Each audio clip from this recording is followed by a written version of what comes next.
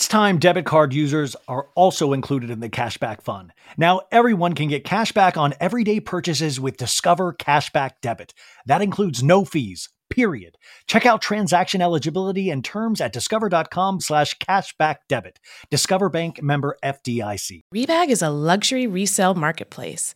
They have a curated collection of investment-worthy bags, watches, and fine jewelry. Each piece is carefully vetted and verified by experts. You can buy and sell finds from the world's top brands, including Hermes, Chanel, and Cartier. Head to Rebag.com to get 10% off your first purchase with code REBAG10. That's Rebag.com to get 10% off your first purchase with code REBAG10. This episode is brought to you by Paramount Plus. Get in, loser! Mean Girls is now streaming on Paramount Plus. Join Katie Heron as she meets the plastics in Tina Fey's new twist on the modern classic. Get ready for more of the rumors, backstabbing, and jokes you loved from the original movie with some fetch surprises. Rated PG-13. Wear pink and head to ParamountPlus.com to try it free.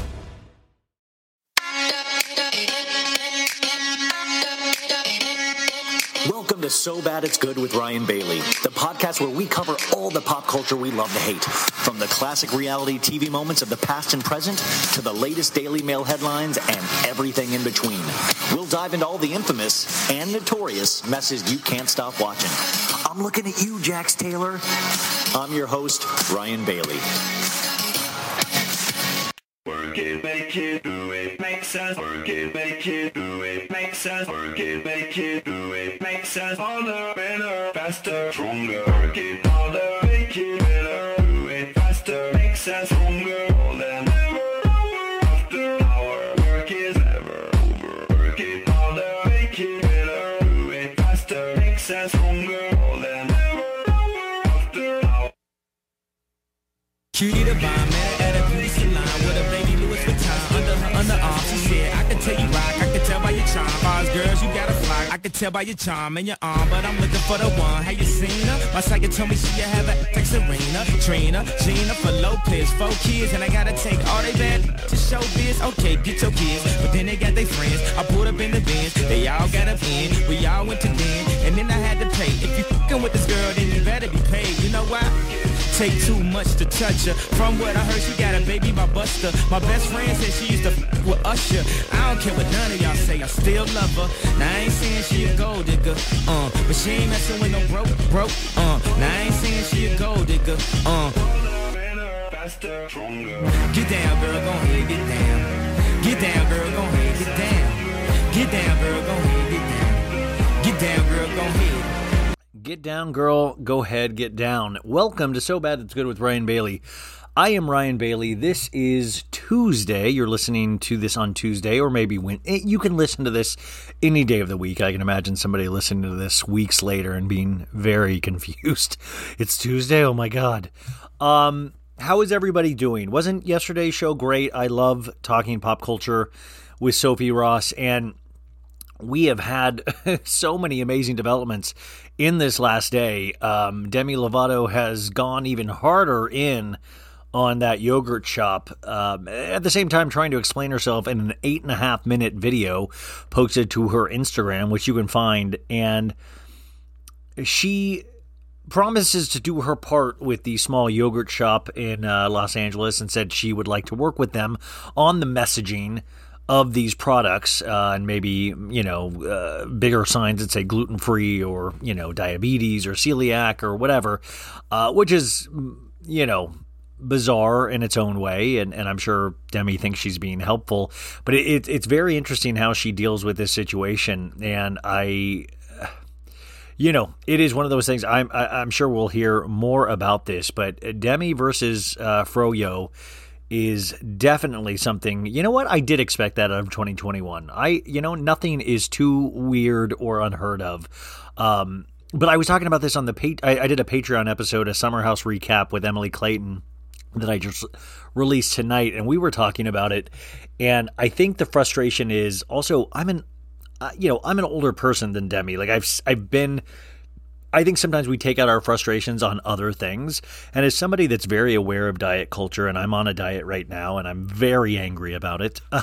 But like I get going into places. I mean, man, if I see a pizza, I get angry, But I also know that it's my choice. I also have been around the block enough to know that I am the one supposedly in control of what I'm putting in my mouth. And it is so psychologically hard sometimes. And sometimes you fail and sometimes this. But I mean, I think what I'm seeing, though, is that the bigger problem is potentially, that she's a drug addict. And you find things to be angry about to take away the pressure of these other things. That is just my thinking on this. And wow, I really started off hardcore at the beginning of the episode, but I swear to God, we have a great guest today that is really, we have the best conversation. Her name's Dara Laine, and she does a podcast called Deux You Remember This. You've probably heard her. If not, you're going to love her podcast. You're going to love her today. We do a deep dive on Randall Emmett. There was an article in Vulture magazine called King of the Geezer Teasers, all about Randall.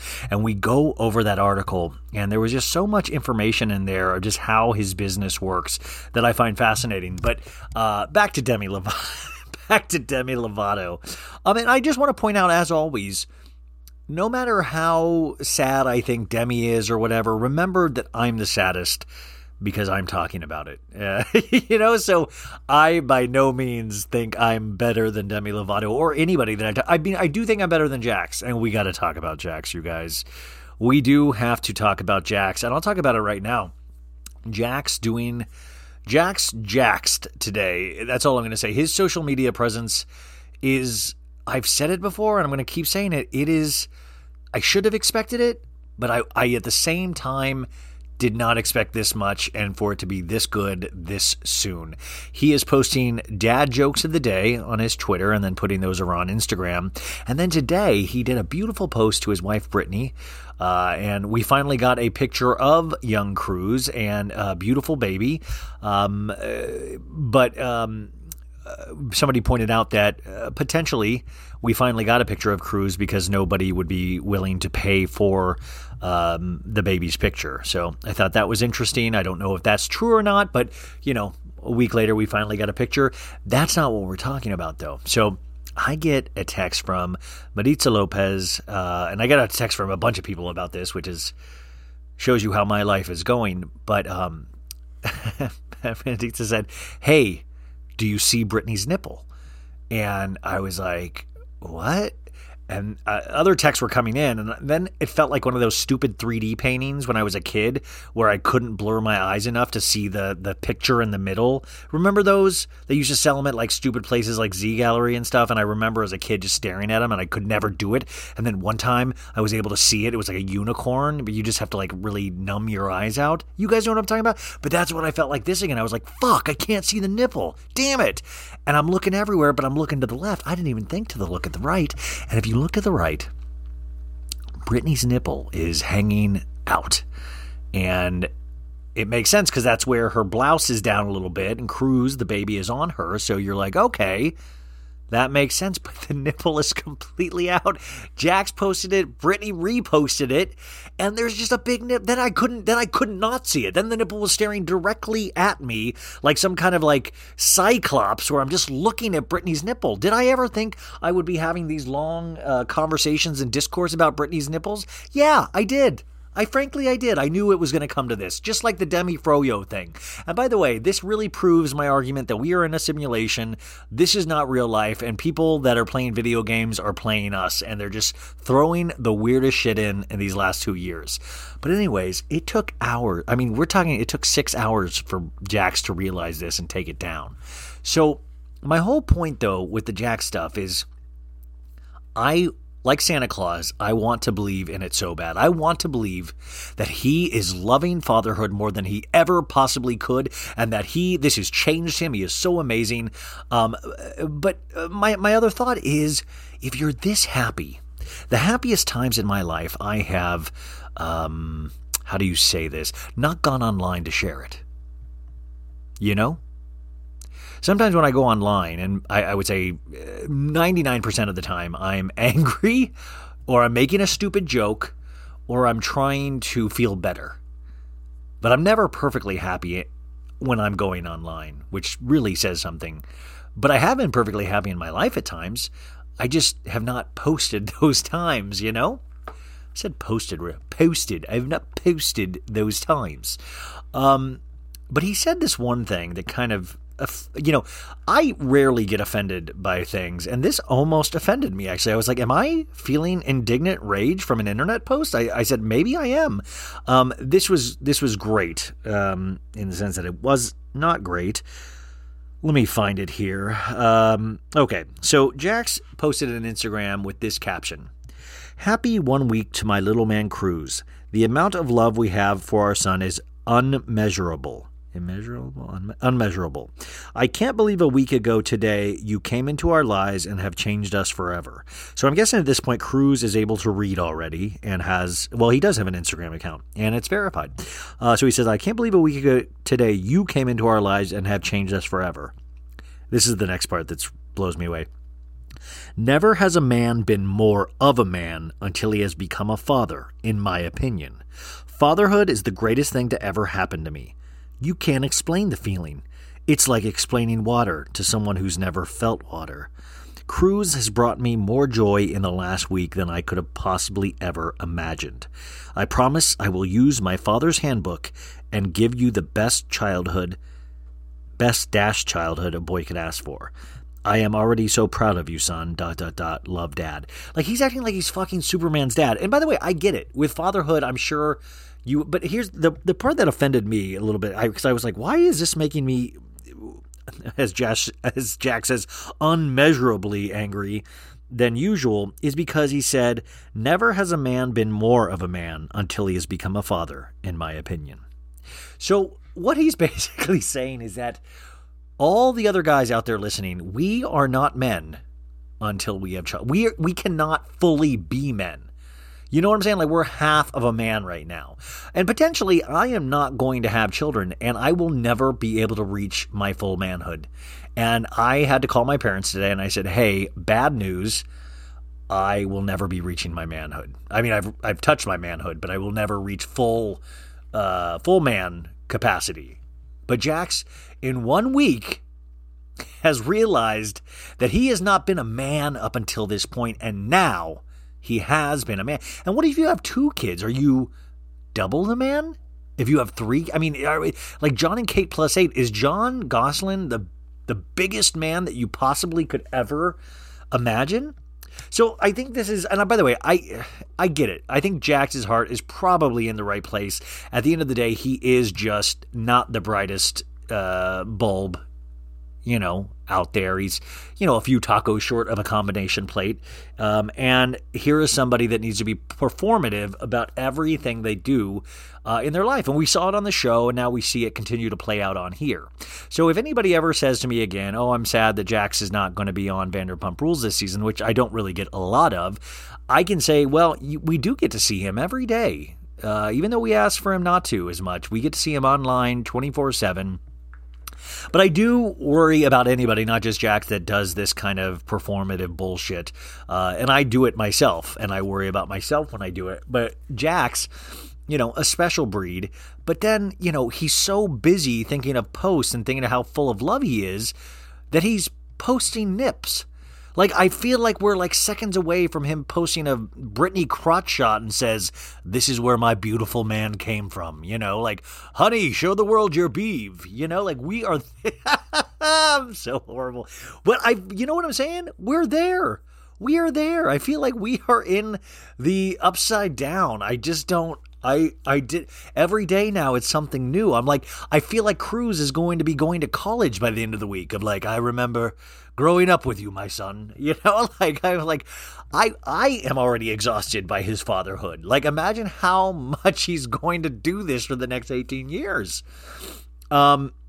So that is the Jax bit. I don't know if you guys are following this, but anyways, if you do want to see a picture of Britney's nipple, they have taken it down. I'm sure you can find it on the internet, and if you really can't, I've got a copy. I've put it in a safe deposit box at Wells Fargo. Okay, next thing, we're going to talk about Real Housewives of New York taglines. You know what? I was going back and forth if I wanted to talk about this or not, but I figure I'm pretty honest about everything, and that includes, I've opened up a lot of things in my life and things that I feel and stuff like that. So I'll just talk about this because maybe it'll help me. So It's weird. I suffer from depression, or I have at times. I think a lot of us have, and it's weird. It's hard. What sucks about it, I think, is, for me at least, is that you can't really predict when it will hit. Like, you can be flying high. Like last night, I was really happy, and I was happy my friend was having their baby, beautiful baby, which they did, and I'm very, very happy for them. And mom and baby girl and dad are all safe, and I'm so excited for them. But I woke up today, and it just hits you like a ton of bricks. Depression can hit at any second, and I was incapacitated. Like, it was hard to move, where you get, it's hard to do anything, and it's hard to think clearly, and you kind of tend to obsess about the negative or the negative in your life, and anybody can tell you positive things or something nice about you, and it sometimes goes in one ear or out the other, and you just don't want anybody to worry about you, so because you don't want to be treated differently. And the thing is, you just kind of wait for it to wear off. And I couldn't. Usually I'm pretty good where I can still go about my day and stuff. And today, I just couldn't. Right now it's 11:30 p.m. on Monday night, and I could have finished this way earlier today because I'd already done the interview portion on Saturday, and I didn't. I only in the last hour and a half or 2 hours, I had to do the Patreon too. I was able to move, or to even have my mind move. And I realized I was just on the internet a lot today, which was making me angrier, and the Demi Lovato stuff made me angry, and the Jax stuff and really at the end of the day, I was angry at myself. And sometimes it's very frustrating that your mind is not letting you do the things that you want to do. And I take medicine for this, and I've see a therapist, and which I need to actually do sooner,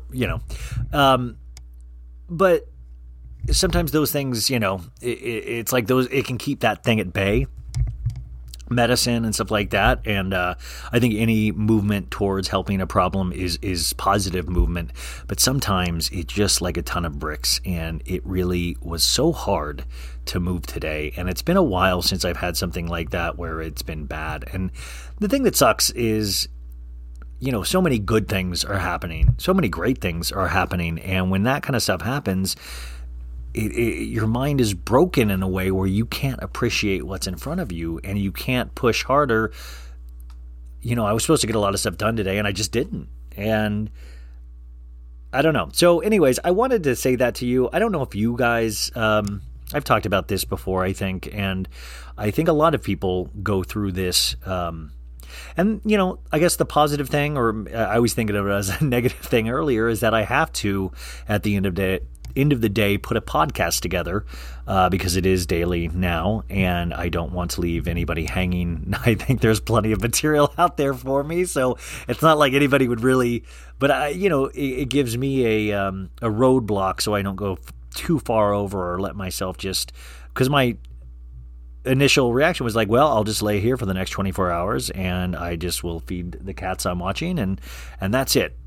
And it's good that I have to get up and do things and talk these things out. And sometimes when you can hear your own voice express your opinion out loud, and it's not just bouncing around the echo chamber of your mind, which is sometimes the worst place to think anything about yourself, But sometimes when you actually hear your voice say it out loud, it doesn't conquer anything, but it definitely soothes things, if that makes sense. So if anybody is struggling with this, which I know a lot of people have been in this last year, I am with you.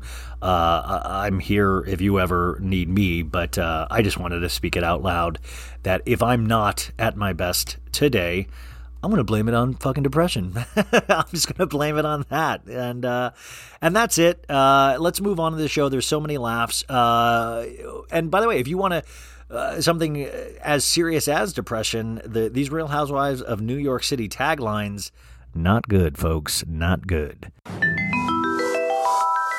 Of all my vices, being glamorous is one I'll never give up. I'm sex positive and BS negative. I may say the wrong thing, but my intentions are always right. I've had to work twice as hard for half as much, but now I'm coming for everything. Just like New York City, Sonia Morgan never goes out of style.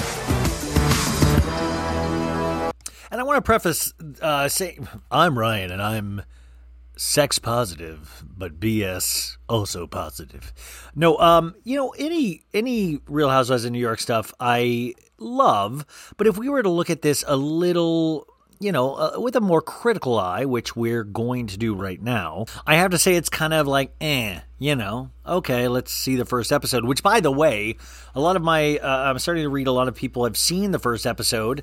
The power of this podcast, how dare I not be getting advanced copies of this show? How dare you people?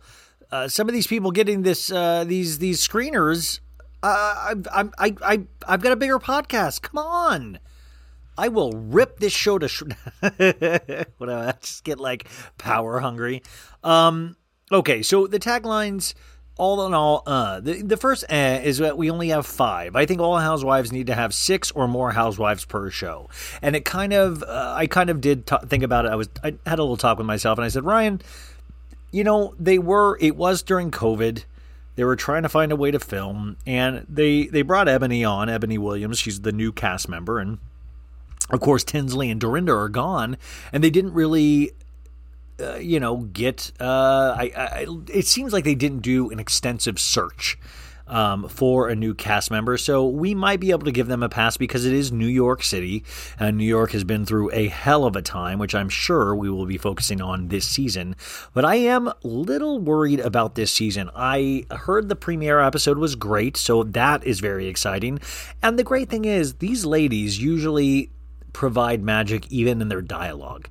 Like, they could just be at, Sonia's apartment, and that in itself I would probably laugh maniacally at. So let's, in terms of the opening, so we start with Luann, and hers is, of all my vices, being glamorous is one I'll never give up.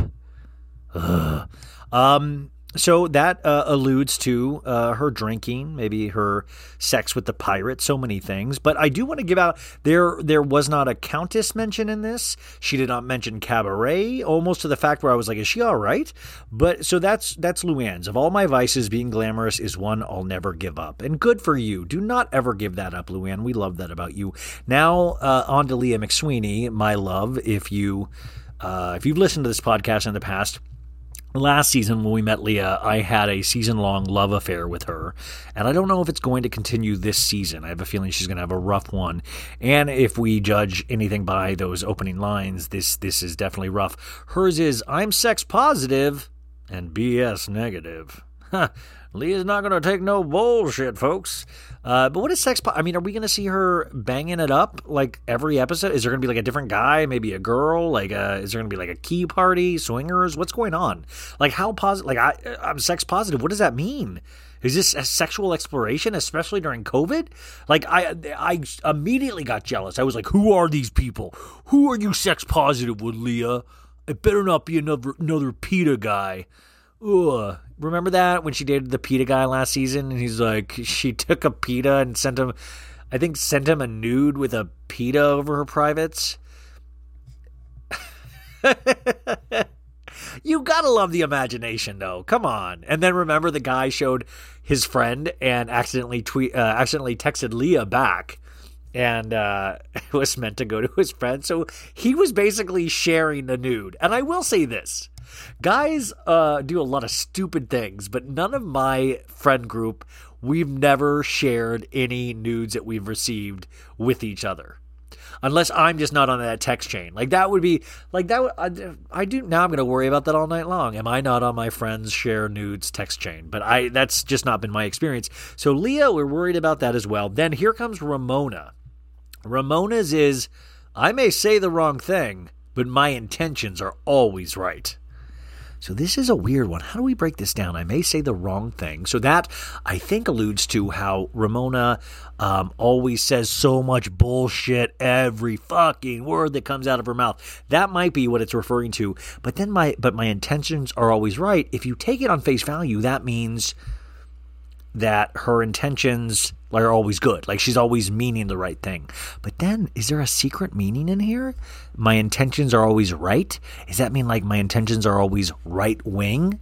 Because we have so many rumors about Ramona being a staunch Republican, partying with, Donald Trump Jr., that kind of thing. Remember, she got COVID out in the Hamptons, and then she was spotted at Mar-a-Lago, but lied about it. And we also get to see in this opening Ramona's new $80,000 teeth that she got over COVID. And the one thing that nobody can argue with is this lady looks amazing. She looks hotter and prettier than she did the first season of this show. And can you imagine? This lady has been on since the very first season. It is also funny, though, she says so much stupid shit, and she does get a pass. Ramona gets a pass more than other people, because I think sometimes people feel like if you can make people laugh, even if it's in a horrible fucking manner, that's like a use, like, oh, okay, well, she does make me laugh out, so it is interesting. But then the next one, we have Ebony Williams, the new cast member, and hers is fascinating. It says, I've had to work twice as hard for half as much, but now I'm coming for everything.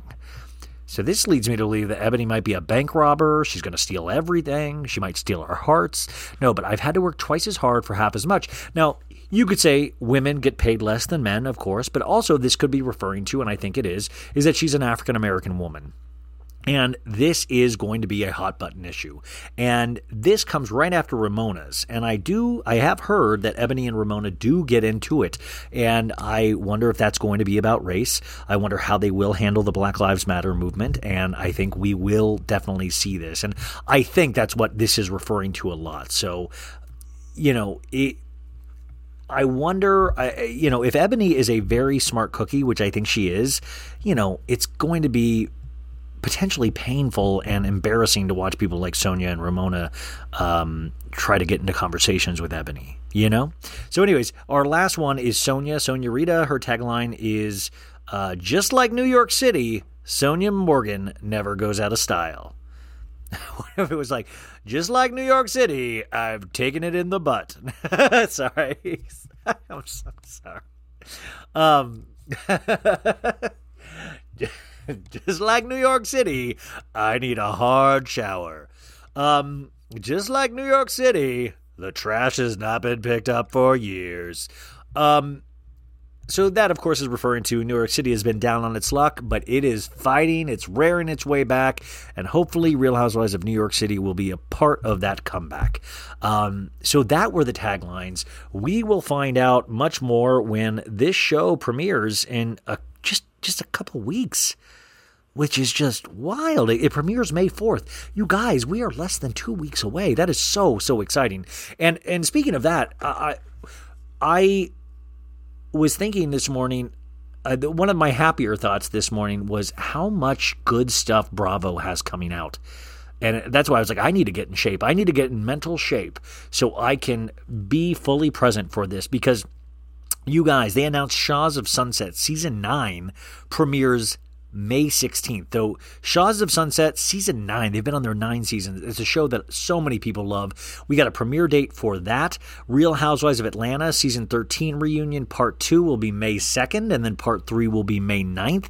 Oh, God, a 3-part reunion for Atlanta? They don't need that. Summer House reunion, of course, will be in there in May, and I don't know if it's going to be a 1-part, 2-part, 3-part. I hope it's a 3-part. I want as much Summer House as they can give me. Real Housewives of New York, May 4th. And then Real Housewives of Beverly Hills Season 11 premieres May 19th. And on top of that, Watch What Happens Live is doing a amazing Bravo Party Week from May 3rd to May 9th. And that's where like the NYC Prep reunion thing is going to be happening. And they're going to have all the ladies from Real Housewives of New York on. I wonder if this will be in person. I have a feeling this might be a little secret of this is back to the studio for Andy with guests in person. I could be wrong, but that is my hope. It would be really exciting to see that. And I think that would be cool for all of us. So that is a huge, and I don't know what Family Karma's date in. I hope I'm not forgetting. I hope I'm not forgetting that, but that's got to be somewhere in there as well.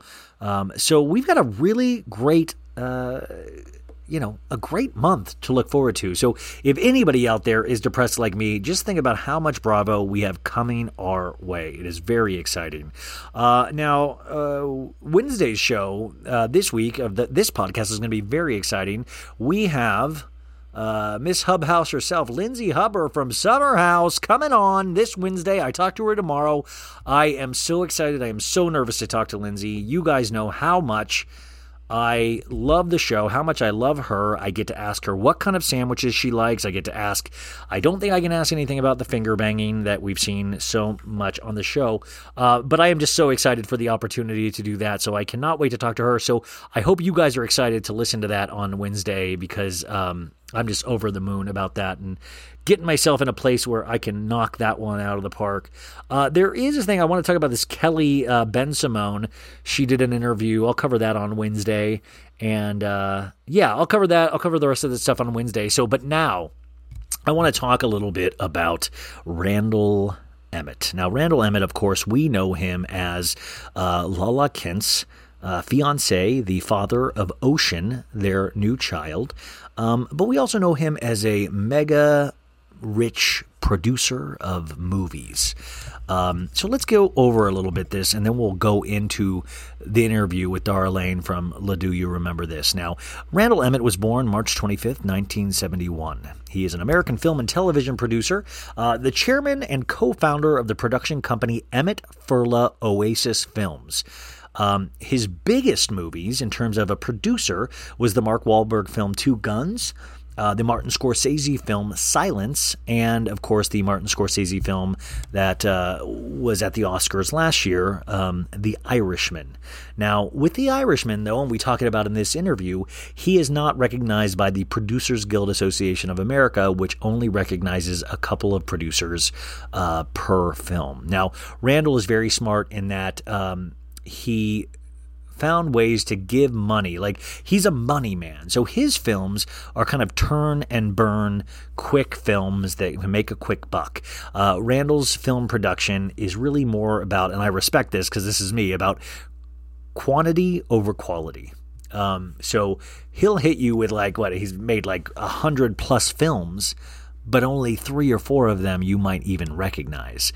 But it's all about content being king with Randall. So Emmett was born to a Jewish family in Miami, Florida. His younger brother, Dennis, was born in Belgium. I love what Wikipedia chooses to say about his early life and education.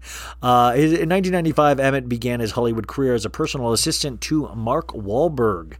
And before that, he actually was an assistant to Jerry Bruckheimer. But Mark Wahlberg, if you guys don't know, he is one of the inspirations of the character Turtle from Entourage.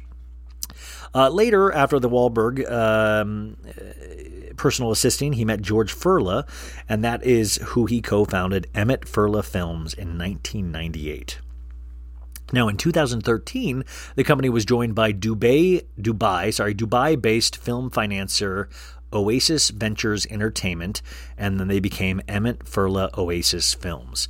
So basically, Oasis Ventures, I'm assuming, ponied up a lot of capital and money so they could make a lot of films. Also, he is a Renaissance man, folks. Not only does he produce movies that you might not have heard of, but he also has a poker career. He's been playing poker since 2012. He's won 4 tournaments, which include 2 victories in $10,000 buy-in high roller tournaments at Aria Resort and Casino. Aria, hit me up. That was a plug. Emmett has won World Series of Poker cash in 2019 and 2 cashes on the World Poker Tour. I'm assuming cashes mean wins, I guess. He's also made regular TV poker appearances on Poker Go shows, including World Series of Poker coverage, Poker After Dark, and Friday Night Poker. Wow, I love that poker. We've just got to name these TV shows. The only thing we need is it has to have poker in it. So you could be like Action Poker, Tuesday Morning Poker, Wednesday Hump Day Poker. So as of February 2021, his live tournament winnings exceed $590,000. So that's pretty good, right? But remember, this is what I always think about Randall. Think about how we know him on Vanderpump Rules. He is the one that was bragged by Lala to have given her a Range Rover. You know, she had the dick-sucking lips, do you remember? She gives good dome. And how much money? Remember all the private jets, you know, took the girls to wine country in the PJ for the BJ. Remember they, Tom and Ariana and DJ James Kennedy had to sign, non-disclosure agreements, NDAs, to go to Coachella. Like, we didn't know who Randall was for the longest time, remember? She was saying it was an NBA star or a football player. And little did we know Randall was a film person. So, most recently, Randall has directed a film, Midnight in the Switchblades, I think, is the title of this amazing one. No, Midnight in the Switchgrass. And then he just started, I think, pre-production or production on Wash Me in the River. So he is gunning all of a sudden to be a director, which my theory is he is trying to not clean up his career per se, but trying to make it legit, trying to do things respectable, trying to be a presence as not just a producer, but a director of film that might not disappear, if that makes sense to you guys. But these are the titles of some of his films. Caught in the Crossfire, Gun, All Things Fall Apart, Blood Out, Setup, Catch 44, Lay the Favorite, Playback, Freelancers, Alex Cross, Fire with Fire, Empire State, The Prince, Vice, Mississippi Grind, 90 Minutes in Heaven. How about 7 Minutes in the Closet? Heist, Extraction, Exposed. A lot of one-word titles. Heist, Extraction, Exposed, Trash, Garbage. First Kill, Inconceivable, A Vigilante, Gotti. Now, Gotti, you guys, Gotti is a special one. It was directed by Kevin, what's his name, from Entourage. The lead guy, not Adrian Grenier, but the other guy. He directed Gotti with John Travolta, who played mob boss John Gotti. And it is one of the only films that has a 0% score on Rotten Tomatoes. That means nobody's liked it. So I think that's like a special, like if you can go, like I'm going to make sure nobody likes this film. I think that's kind of special. And it almost makes me want to watch it, almost. But just like his films are interesting because like I watched The Row, which was the film he let Lala be the lead of, and it's billed as a horror movie, a teen horror movie, and it's not even so bad it's good. It's just so blah. It's just mediocre. Like not even, it's not good. And it's bad, but it's not bad where you're laughing bad, where it's like, this is really funny bad to watch. It's just bad, where you're like, how the fuck did this get made? But not that, like, it's like complete, it has a beginning, middle, and end. It just doesn't, where you're just like, this doesn't, how did this, you're more thinking about how all of this happened and then realizing there is a whole underbelly of Hollywood where this shit exists, where you're like, well, I could have acted in this. Like, this, you don't need to know how to act to be in this. Like, Lala, no shit, was the best part of The Row. Like, she was not bad, but they don't give her a lot to do.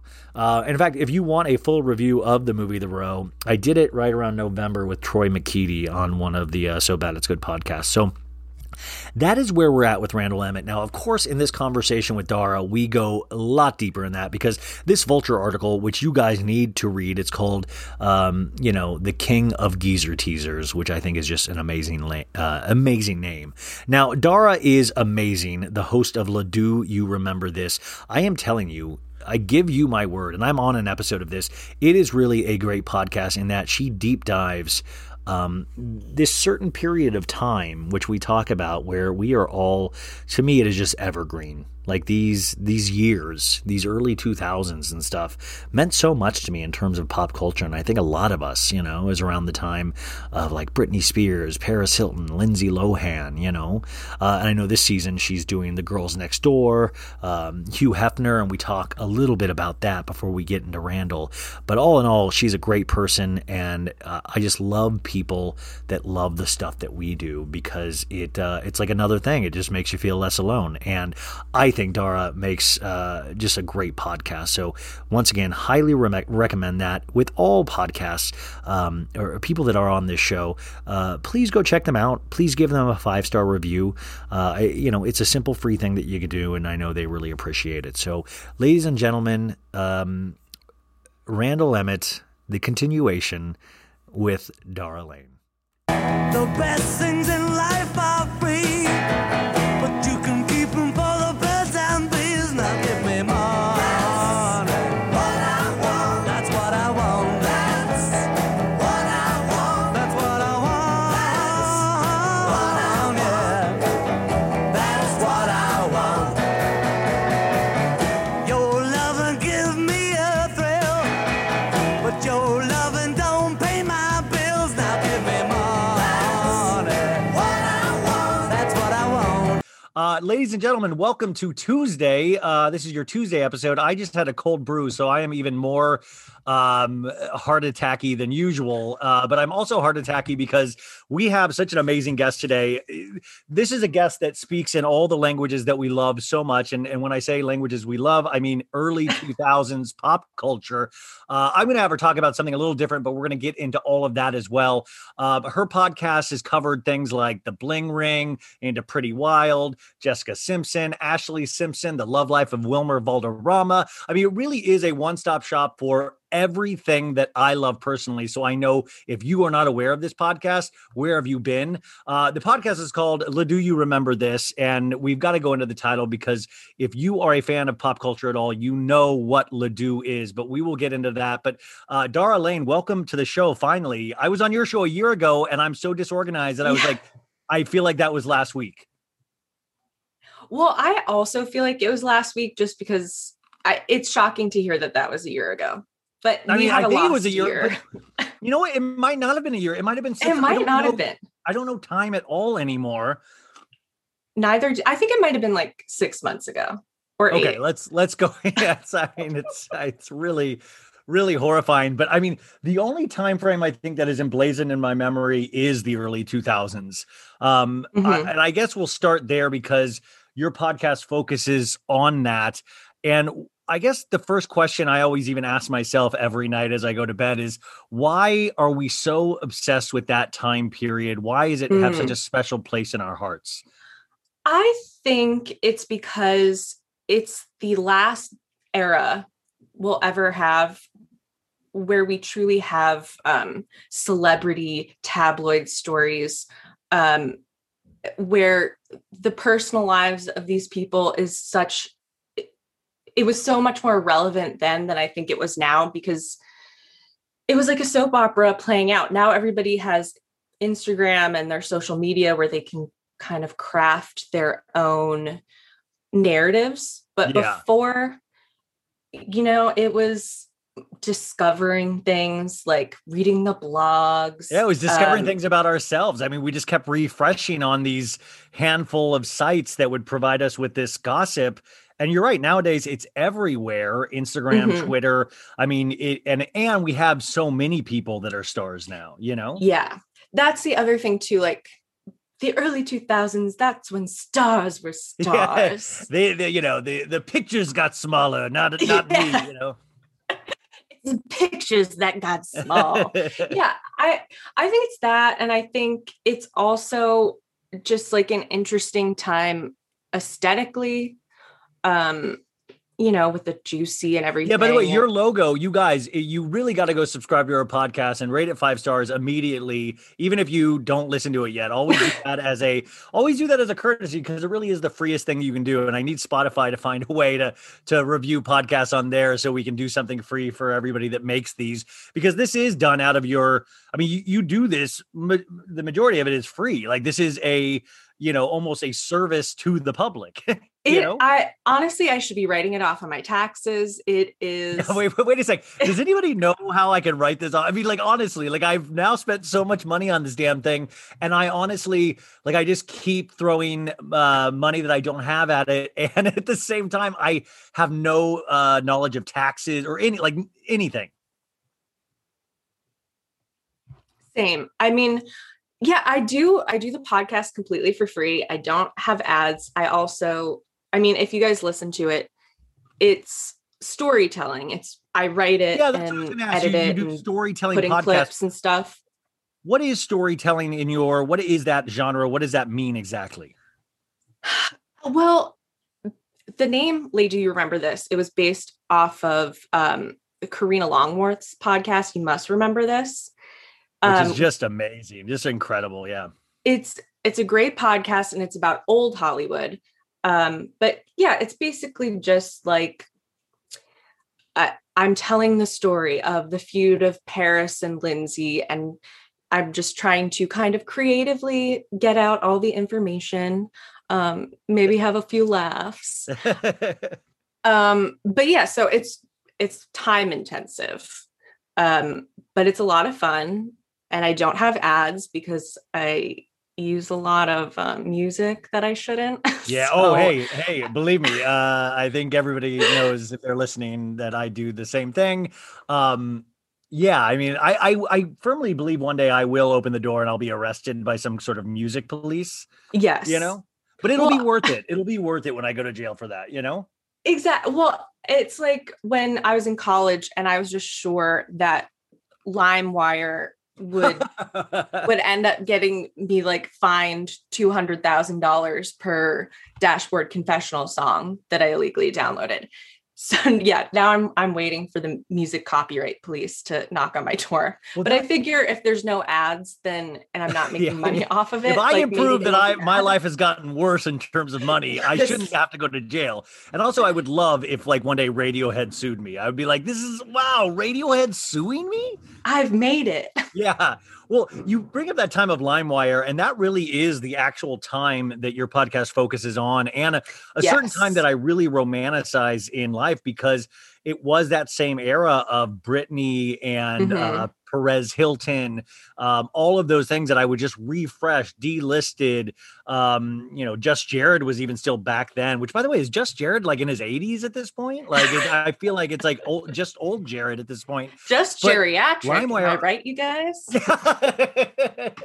I remember, like, you would put on LimeWire, you would try to download like 50 of your favorite songs, and then you would hope overnight it would happen, because it would, depending on your internet speed at the time, it would go so slow, and you would wait. And then sometimes people would put like the song, and then it turned out to be like, haha, you're pranked. It's not the song, Yes. I remember I also would, I would make mix CDs for all of my friends as like it was my birthday party. Oh, everybody gets a personalized mix CD with all the songs that I feel represents our relationship. Well, I mean, I remember doing those CDs. I was old enough to do it when it was cassettes. I mean, and this was from the movie High Fidelity. I even started talking on the mixes. Really? Well, by the way, I think that is, to this day, the height of romance, is a personal mix tape CD, but like the MP3 is so impersonal. It's not tactile in any sort of way.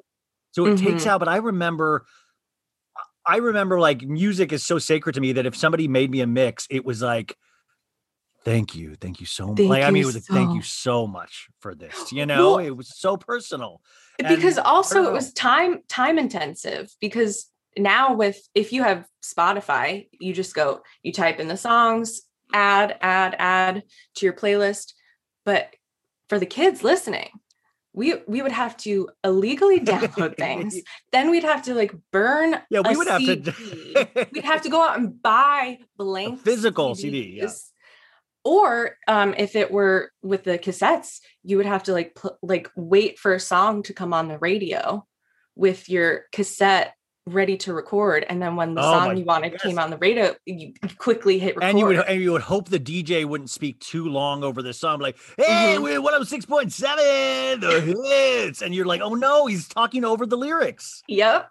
And the other thing I love about CD culture was the scratches on the CD. If you scratch your CD, you would be able to resell it later on, because that was the other good thing about CDs, is that once you were kind of sick of them, you'd turn them in and hopefully get, $1 per CD, and you could put that towards another used CD.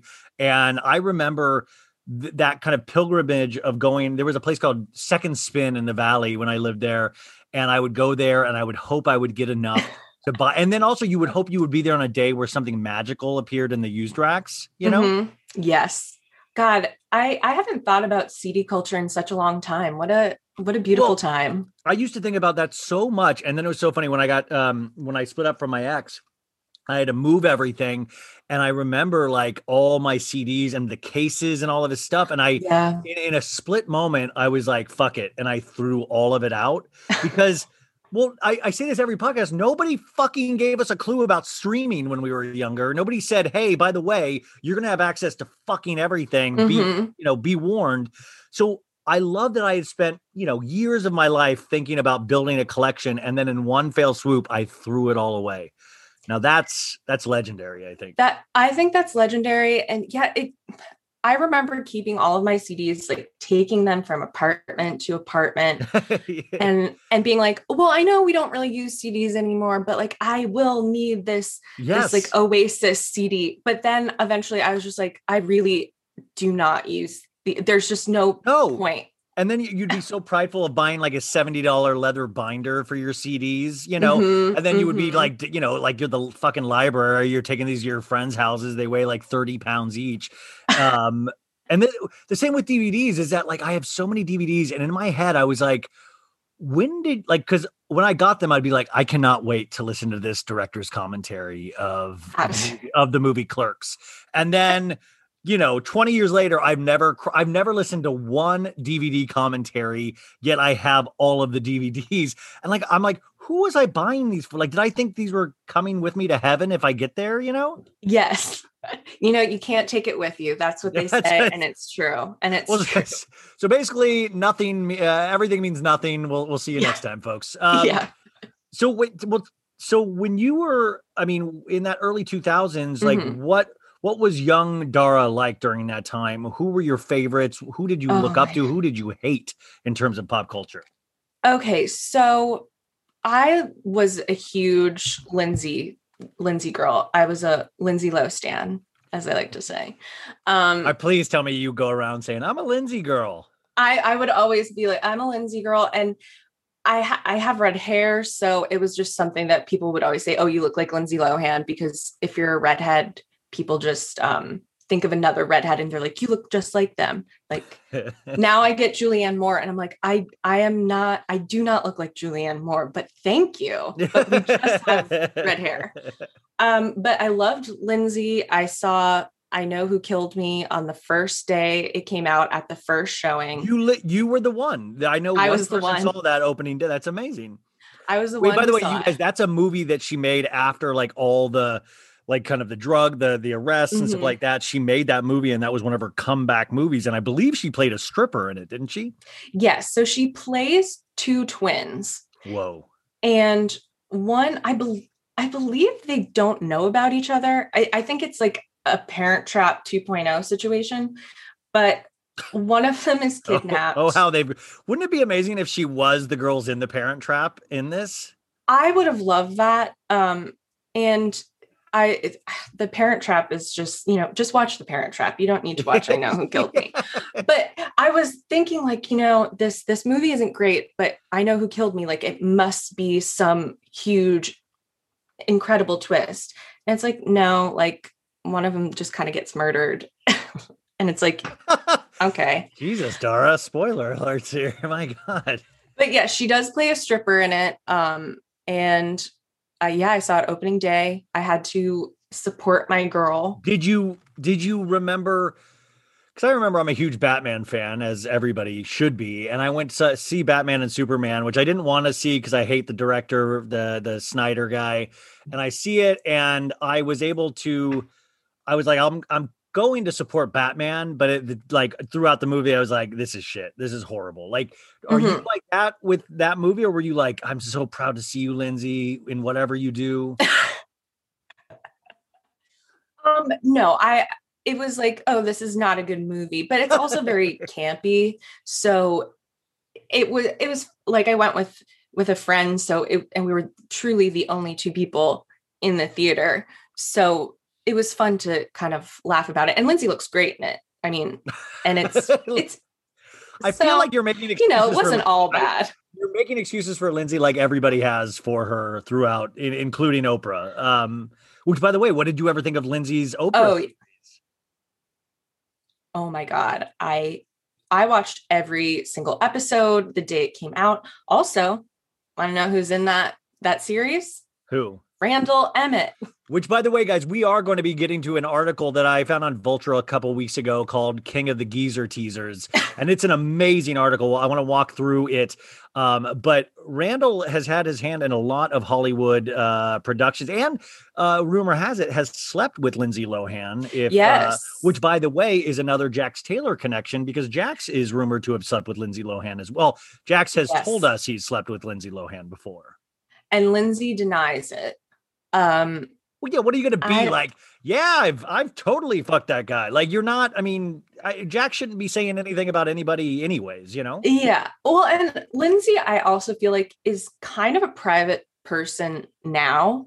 Like Paris Hilton will always talk about, the night where the three of them are in the car, and Britney, Paris, and Paris has been saying, she said it like 2 different times, that, Lindsay crashed that night and blah, blah, blah, blah. And Paris was on Andy Cohen's podcast and she talked about it. And then Lindsay Lohan was on Andy's podcast and he asked her about it. And she's like, that was just a long time ago. Like, who cares? So I think she has that kind of attitude about when people ask her about personal things. She's just like, she'll deny it or she just won't talk about it. See, there's like 800 things I want to talk to you now. Like, even as we keep talking, I'm like, oh, fuck, I need to ask about this. Because I always think about the Paris Hilton of it all, is that, isn't it funny in a really weird way that Paris is the one that is the most stable and potentially most financially secure out of all of them this long after this period of time? And we all thought like she was the one that would be knocked off the easiest because she had no real discernible talent, potentially. Yeah. Well, it's interesting because we never could have predicted that her brand of talent would become a relevant type of talent. Like back when she was on the scene, it was like brilliant. Yeah. It was this was the first time we had reality stars, and it was the first time we were introduced to the concept of being famous for nothing. And people would say that all the time, you're famous for being famous. And that was a very derogatory kind of accusation against someone. But now it's completely accepted that we have tons of people who are famous for Instagram. I love famous that, for though. being famous. She is a potential, like she was in on the ground floor of that, you know? And so it is funny now when you watch that Paris Hilton documentary that came out over the quarantine or pandemic, you know, to see that she is on the road like every night with her DJing and it looked like a really insanely lonely existence. And especially because they had her boyfriend at the time who gets violent with her at a music festival almost. And you really walked out of that, or I was sitting at the time in my own abode, but you really finished watching that and you were kind of like, man, you see a lot of these lives and you're like, I remember thinking how glamorous at the time back in the early 2000s. And now there's not anything that you could give me to be in their shoes at all. No. Yeah. And Paris is the most well-balanced, I would say at this point, though. I mean, I've been seeing Lindsay in interviews, like at the beginning of the pandemic, she did an interview with David Spade and she was like very with it and like felt very normal.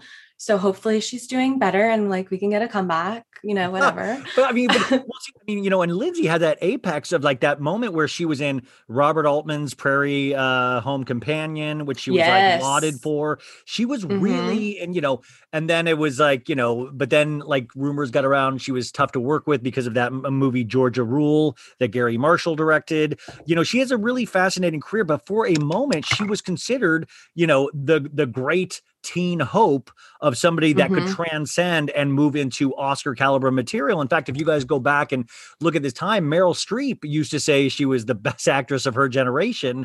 And I always wonder how, when people are that successful and they have that many yes people around them, Lindsay had a quote a couple years ago where I thought from reading it, I'm like, oh my God, she thinks she's still like A-list. Mm-hmm. Yeah. What's sad about Lindsay is it is just like an instance of she just had terrible support behind her. Like, I think one of the reasons why Paris is, although I do think she still has a lot of problems because I think she is kind of stunted in her maturity. She at least didn't have momager type parents. Yeah. Well, I mean, Dina and Michael weren't going to be capable of that, you know? Well, but they were like, Paris didn't have those types of people like pushing her into doing stuff. Like Kathy. And they didn't need her money. Whereas Lindsay, she has these like messed up parents who need her money. She's their cash cow. They're letting her do whatever she wants.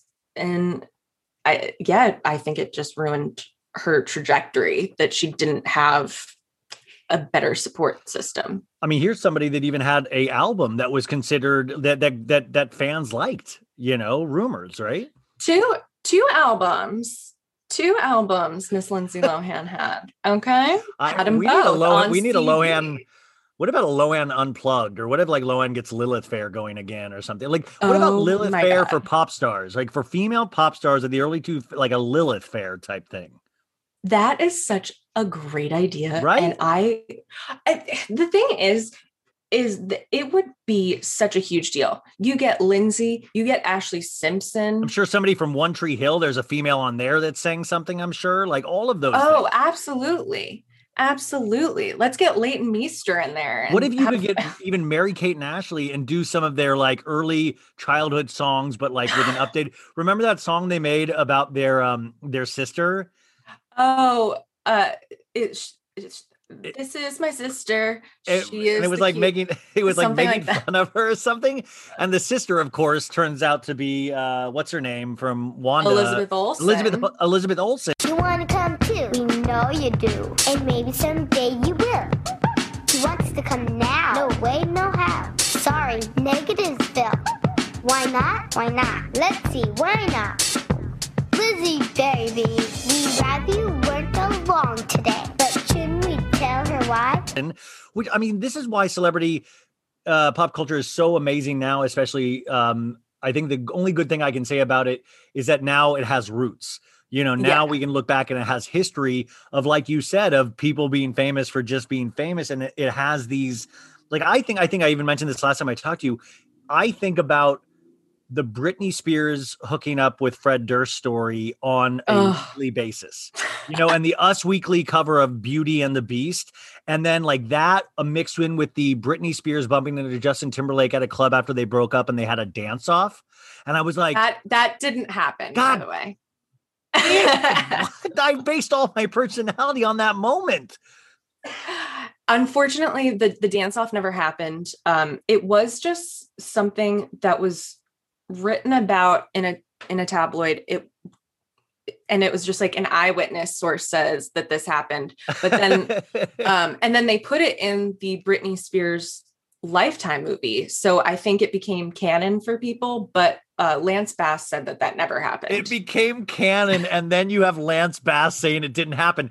Even in it not happening is iconic. If you get Lance Bass, in fact, my buddy asked me to do a game show audition with him because he was like, oh, it's easy money.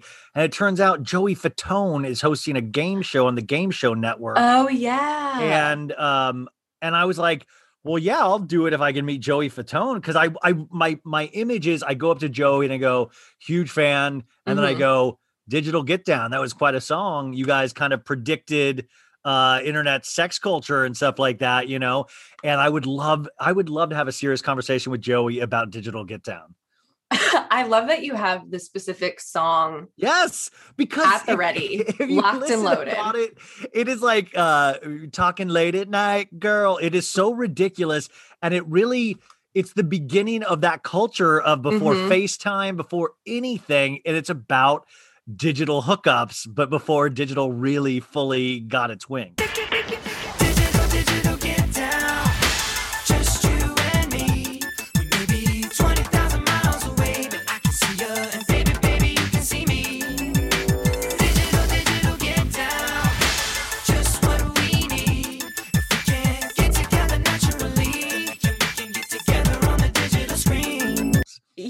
mean, were they talking about like going in a chat room and Dara, I'm going to find out. I'm going to find out exactly what he means. I'm going to say who wrote that. And what if they say it's a Lance song? I'm going to be like, fuck. But like, I know all their songs are probably written for them, but I just love, in my head, I think of like boy bands as like the Justice League, and they all bring something to the table. And when I hate music stories where they're like, well, John and Paul would go off. Like, I want all the band in one room throwing in ideas, and especially on a song like Digital Get Down, I just think that would be hysterical if they all threw in ideas for that song. I'd love to know how, I mean, I'm not particularly well-versed on the boy bands of it all. I mean, I was a big Backstreet Boy, NSYNC, O-Town gal at the time, but I don't know much of the, I mean, that's the main details. Ones. Yeah. Especially O-Town. Yeah. Ashley Angel. Oh my God. Ashley was my man. I loved him. But yeah, I wonder how much hands they had on the songwriting. I feel like you're just like, Joey, sing this line. I don't want to sing it. It. Yeah, I feel like it was probably closer to that most of the time. Well, I grew up in a street in Kansas with all girls that all were in love with New Kids on the Block. That was like the big boy band of my childhood. And they would each pick the guy that they liked. Like, Rachel was a Joey girl, Mary was a Jordan girl, and they would fight over, like, this one girl wanted to get in on Jonathan, and then another girl had already claimed Jonathan. So then there was like a big fight on the block about that. But they had this song called Step by Step, which is one of their hits. And in the middle of the song, it'd be like, step 1, we can have lots of fun. Step 2, there's so much we can do. And each one of the boys got to sing a line. And then there's like the Frankenstein looking guy, Danny, he goes, step 4. No, I think he was step 1. I can give you more. And it like sounds like the Monster Mash. But it cracks me up that was like their way of getting the whole group involved, of like, we have a breakdown and we do steps, and each person gets a step, Step 1, we can have lots of fun. Step 2, there's so much we can do. Step 3, it's just you and me. Step 4, I can give you more. Step 5, don't you know that the time is arrived? Well, it's very Spice Girls too, the Spice Girls had a lot of that as well. But I also, I wasn't around for New Kids on the Block, but I did grow up with Joey McIntyre's solo career. Well, wait, did Joey McIntyre really have a solo career? Like, oh yeah, I know. But by the way, Joey McIntyre does a lot of Broadway musicals. Yeah, I mean, I remember Jordan Knight's solo career. I love Jordan Knight's. What's the song that he does? And he's at a carnival. Yes, that's it. Around in my bed, you don't have to. And I remember the dance. It was like, I give it to you, baby. You know I can give it to you. Baby, you know.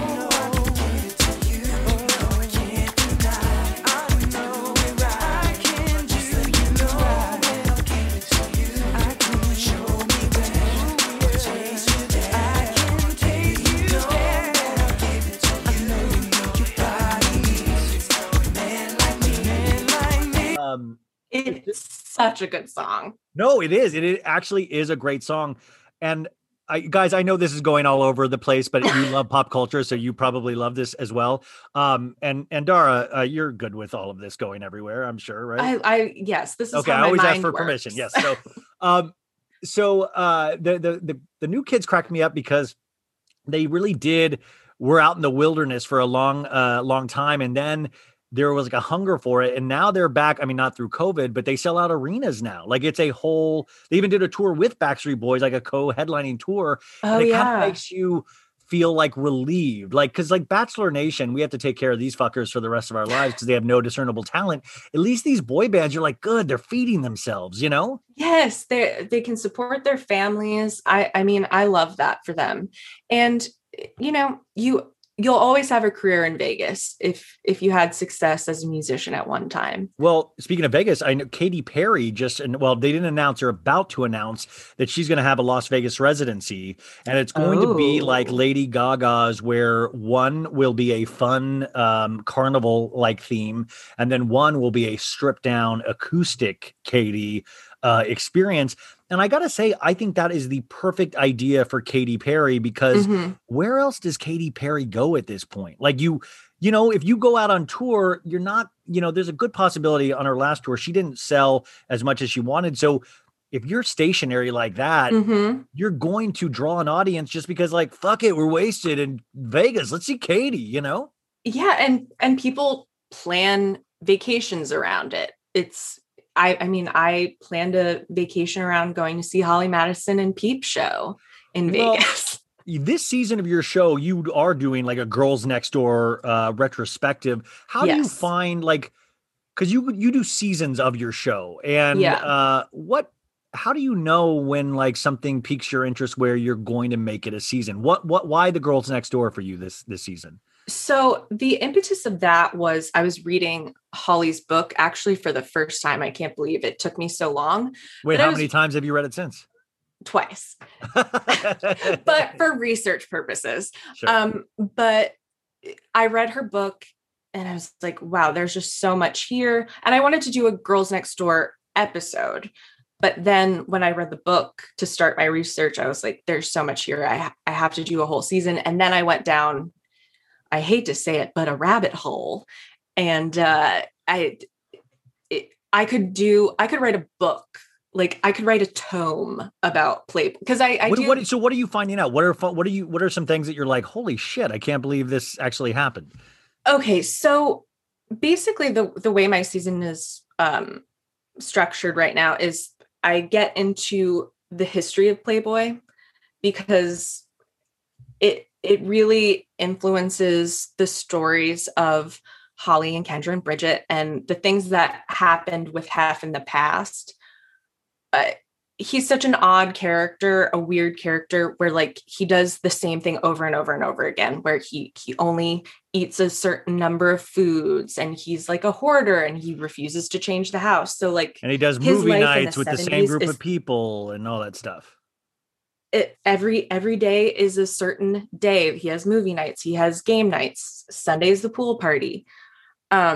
So yeah, we start with the 50s when Playboy started, and I mean, Hef sucks. That's what I learned. So the Hugh Hefner story, I believe, starts in Chicago, right? And like it really Playboy, which is so not sad because it doesn't but Gen Z probably has no idea of what a juggernaut Playboy was. And then he got married, and then they got divorced, and he was back on the single market, and he kind of reinvented himself in the early 2000s, late 90s, where going to the Playboy Mansion once again meant something. And there were these huge star-studded parties. The Girls Next Door on E started. He was known almost for being a bachelor polygamist in a way. It's really insane, but why is he bad?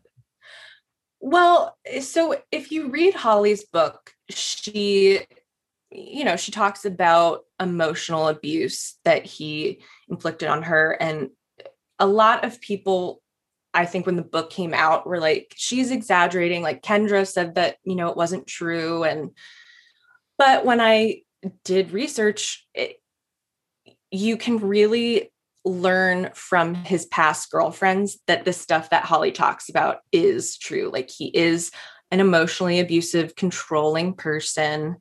And were they real relationships? I think Holly's was real. But then all the other relationships, like it depends on who it was. Like he had this one girlfriend, Barbie Benton, in the 60s and 70s. That was like the love of his life.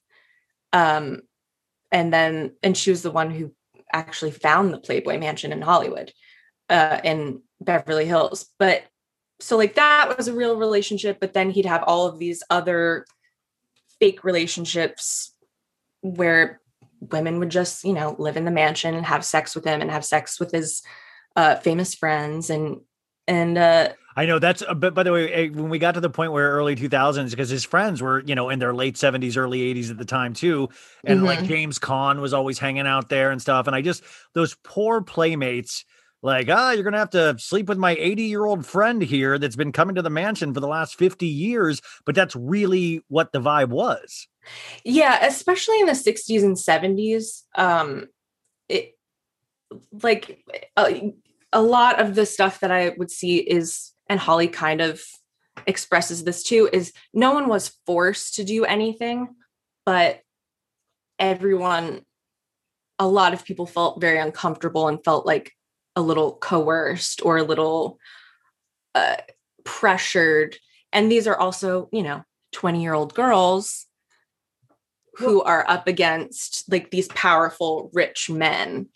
I mean, that's, you can't deny that kind of, celebrity and wealth is not, I mean, it's alluring. I mean, there's, yeah. I mean, and if you're young, like I remember being young in Hollywood and meeting a celebrity or having drinks with a celebrity. And I thought I was the shit. I was high for weeks off an experience like that, Oh yeah. It is funny living in LA because you do eventually like end up hanging out with celebrities, like through whatever twist of fate. And at first it's like, whoa, this is so cool. And then soon, if you like really become friends with them, you're like, oh, they're just a person. And so I think people would come to Hef and be like, oh my God, like Playboy, this man, this institution of a person, a living legend. And then you're there a little while and you're like, oh no, this is a weirdo man who makes us all dress the same and like it's like almost a straight white version of Michael Jackson that is like more in control of their business finances, like it really has this kind of, and then we build these people up. This is like perfect pop culture. And I know why you're probably fascinated with it, because it does touch on so many things. And it's funny how we look back and then we're ashamed of, it's like even with Perez Hilton now, we look back and like, oh, he was horrible. Oh my God. And he tore Britney down. And I'm like, yeah. And I was refreshing that fucker 30 times every minute to see what else he was coming up with. And I was sucked into that stuff like anybody else, and it's funny how everybody then, Monday morning quarterbacks it, where we now feel ashamed for things that we stand so hard. Yeah. And I do think it's a good thing that, we're evolving as a culture. And I was listening to Holly Madison was on the Call Her Daddy podcast. Is that what it's called? Yeah. I'm not a regular listener, but I saw that she was on it, and she made one point that it's so true, that when she was at the mansion and, she's there with Kendra, who an 18-year-old girl having sex with an 80-year-old man and like living in his house under his rules, and how back then people would be like, oh, you're a gold digger. Like you're a whore. And she's like, if this was happening today, reporters wouldn't say stuff like that. They'd be like, are you okay? Yeah. Yeah. Like, this is scary. We don't like this. Oh, I mean, and this was happening all out in the open. Like this was something he was, like I said, he was celebrated for. It was trying to get into the Playboy Mansion. Like that is one of my only it was like, I remember for the longest time going, damn it, he died. I had always like, I got close to going to the Playboy Mansion a couple times, didn't work out, but that was like a real status thing of being invited to the Playboy Mansion. They had a talking rock where the security system was built into this rock. And I remember even going with my buddy Andrew in like 2005 or 6, where we went there and just said, we're here to see Mr. Hefner. And like, we talked to the rock, and and my buddy thought he was like rock. Well, we also, that was like when we would go to like Sky Bar when we first moved to LA, and we would say, we're on DiCaprio's party, and we would just fuck around with the door guy and just say DiCaprio's name over and over again. And we were really annoying. But it is funny. Like I don't know how long you've been out here, but on Sunset, there used to be a bar called Barfly. right in that area where Tower Records is, towards like Mirabelle and Barfly. But Barfly was this really popular nightclub, and Hef and the ladies, they had a deal on Friday nights. They would come in, and they would come in at like 8. It would be early-ish, and they would have this back section roped off all the time. And my roommate Amanda was one of the bartenders, so I would always just hang out at Barfly, and just take free drinks and stuff. But my parents came into town once, and my dad got to meet Hugh Hefner, and it was one of the only times I've seen my dad cry. What? Oh, because my dad was in Vietnam. Playboy was at I love that. My dad was in Vietnam. He looked at porn. Okay. No, but I remember growing up, he had a subscription to Playboy. Like I remember. I got to a certain age where my mom made him throw out his Playboy collection because I was getting too of an age, and we loaded them up in my Red Flyer wagon. And I lived in Kansas, and I remember wheeling the wagon to the end of the driveway. We had long driveways, and I then tipped off my babysitter, Jimmy Bohr, that my dad had thrown out all his Playboys, and he took all the Playboys. And it was, but my dad, he said it was one of the only times he told me he's proud of me. He's like, I'm proud of you. Like, cause I introduced him to Hugh Hefner at this bar. Oh my God. Wow. Isn't that crazy? Like, I mean, it was a hero to him, you know? Oh, I mean, Hef has such a legacy surrounding him. And part of that is because the Playboy machine was so good at crafting this PR image of Hef, and like, especially in the early 2000s, like all the terrible things that he did in the 60s and 70s and 80s, most people don't even know about it. Like he would get sued all the time for putting nude pictures of women in his magazines that they didn't consent to having their image. Oh, so he was the original revenge porn person. Yeah, kind of. And actually definitely revenge porn, because Gloria Steinem, they had like a long standing feud because she went undercover at the Playboy Club pretending to be a bunny, and then wrote this huge expose in the 60s about how sexist it was, and it was just like this terrible job. And after that, they had this long-standing feud, and then decades later, he somehow got his hands on a photo of her at a party where she's like lifting her arm and she has a nip slip. She falls out of her dress, and he published it in the magazine. Nice little funny back and forth that they're having, obviously. Yeah. That's crazy. Have you been watching the reality, the reality of reality, I think, the Andy Cohen thing on E? Yes, I have. Did you see that Girls Next Door section of it, where I was shocked to find out that that the other girls did not like Kendra at all? Well, I feel like that isn't true. It's true to an extent. Like I actually really resented that little Girls Next Door package because I think it was a little biased towards Kendra. But yeah, they didn't like each other. However, towards the end, like if you watch the last episode of the Girls Next Door, when it's the three of them and Kendra and Bridget are leaving the mansion, like Kendra's in tears and Holly's in tears and Bridget's in tears. And they're like, we're sisters and we've experienced something that together that no one else has. And I think towards the end of their time living together, they did become close. But after Holly's memoir, like that really kind of the feud exploded. Yeah. So we'll never see potentially a Girls Next Door reunion. I don't think so. I hope that Kendra and Holly can get over it and come back to and by the way, each Holly other. just broke up with her guy, right? Like, wasn't she dating the Vegas magician? Oh, okay. Well, so when she left the mansion, she was dating Chris Angel. And then, but that was pretty short-lived. But then she got married to Pasquale Rotella, I think his name is. And he is the founder of like Electric Daisy Carnival. Oh, but they're divorced now. They had 2 kids. One of them, the first one, the daughter, is named Rainbow. Sure. God bless. What's the other one named? Like Sugar or something? The other one's a boy. I think his name is a little more chill, a little more. It's Randy. Or it could be Cruz, the most popular baby name in the world. Ugh, God, everyone's naming their kid Cruz. Well, because I want to now move a little bit more towards other rich guys that pay women for things. So I want to get into Randall Emmett and all that.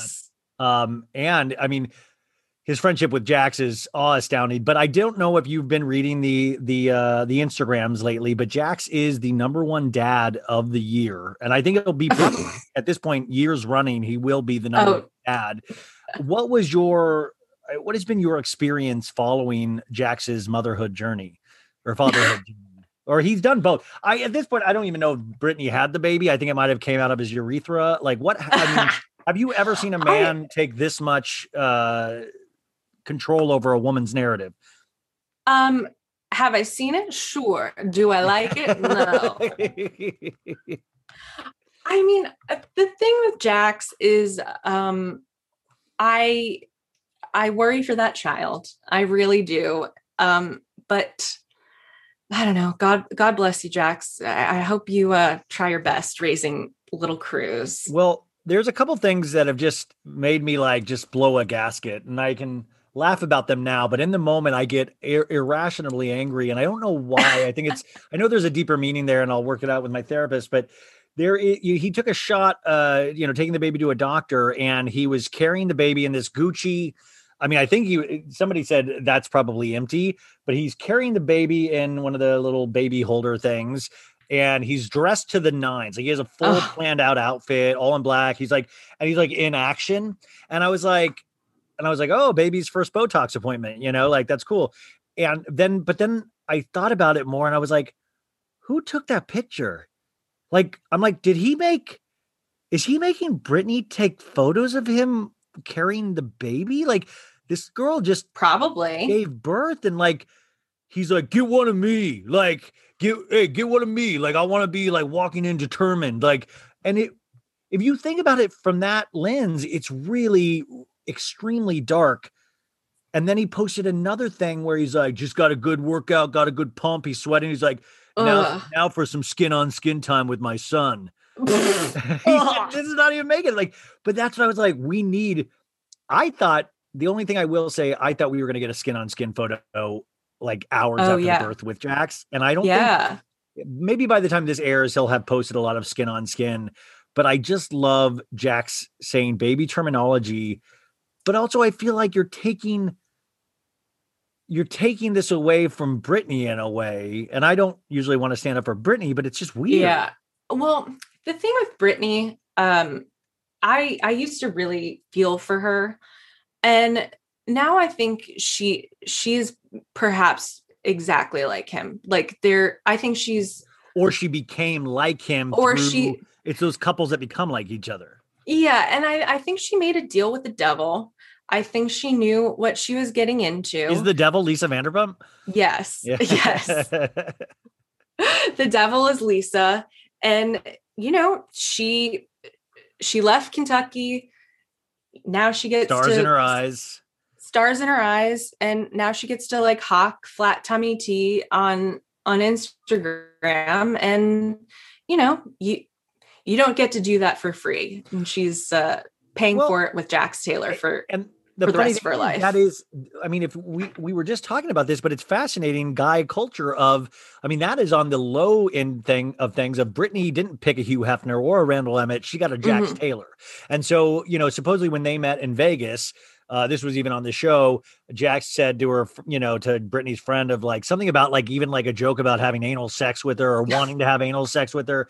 And that was on their first meeting. And there's something so dark where Britney was like, I'm willing to have anal sex with that man. Who knows what it could be, and now we're here at this moment. Who knows? Well, by the way, who knows? And you just see it is sometimes weird with females that are attractive and all that is a potential, I'm not saying money revenue, but a potential way out of their current existences, Oh, absolutely. Well, and that's like the women moving into the Playboy Mansion. It's here's my way out. And a lot of women do it. And I don't begrudge a woman who does. Like, we all gotta do our hustle our own way. Yeah.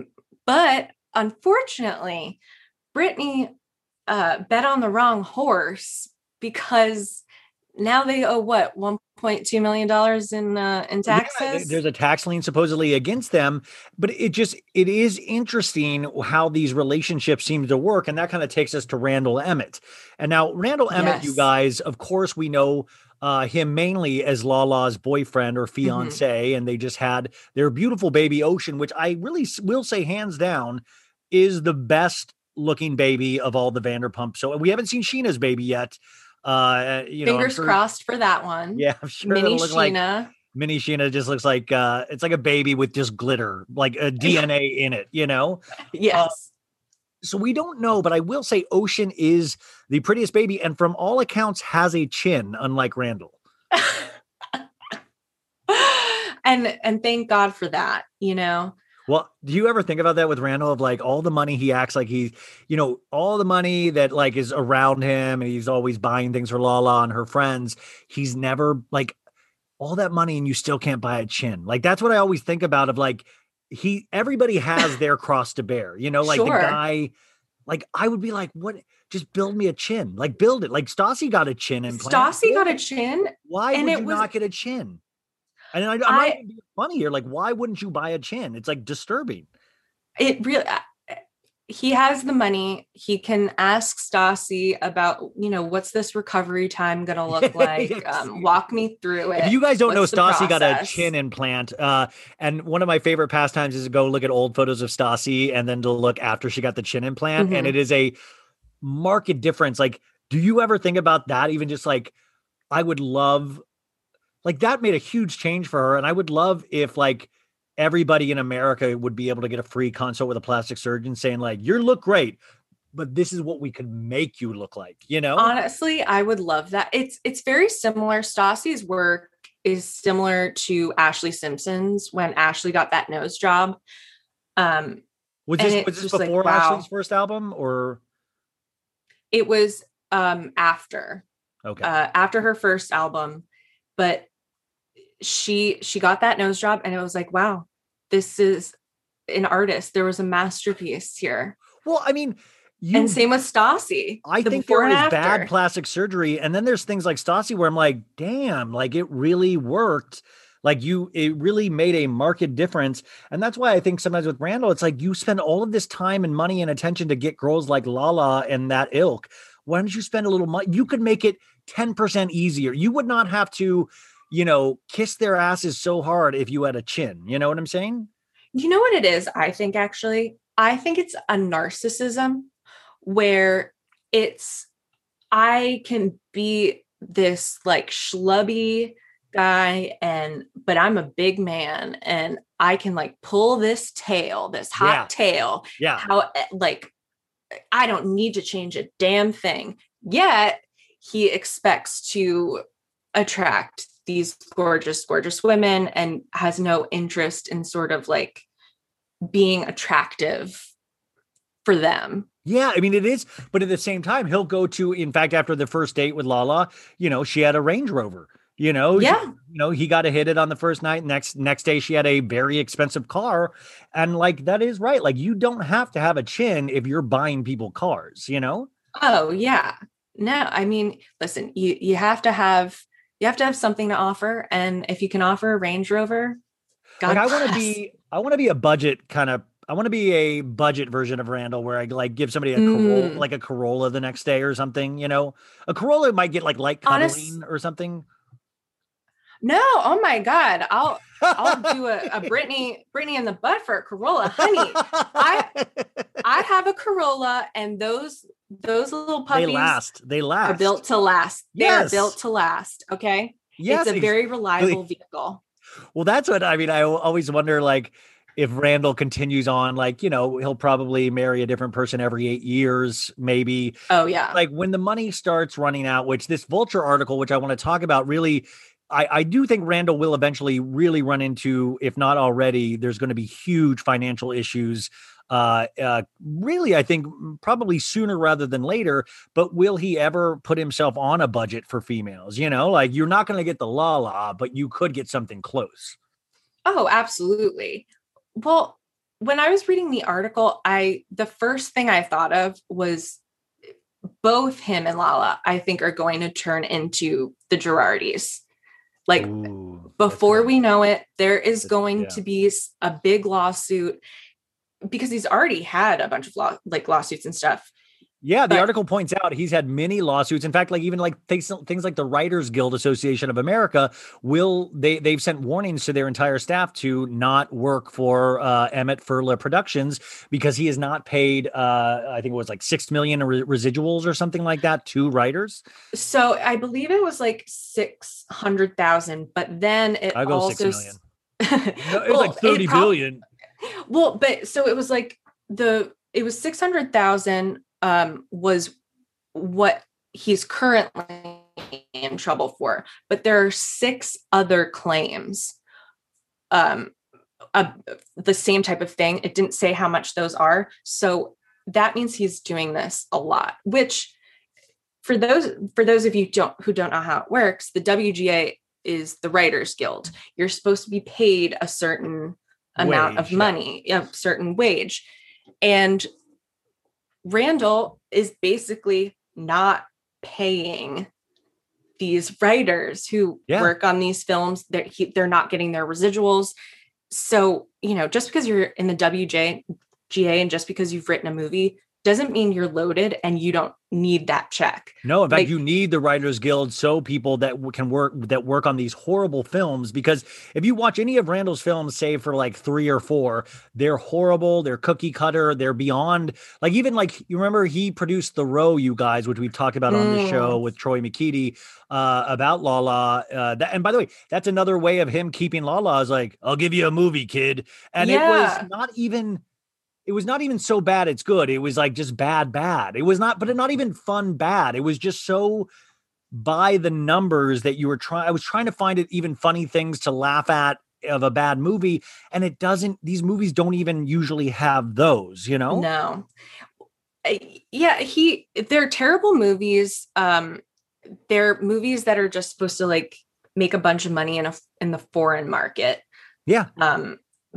But yeah, he also wasn't paying residuals to actors. And like, for some actor who maybe had a few lines in a movie, to not get those residuals is a huge deal. Like, I depend on my residual. I mean, it is the worst feeling, you guys, is that, I'll come home to like a handful of checks and it's like a lottery. Like, it really is like, you're like big money, 4 cents. Like, SAG really does. They'll psychologically fuck with you, because they'll send you like 4 or 5 checks at a time. And you're like, holy shit, this weekend I can eat.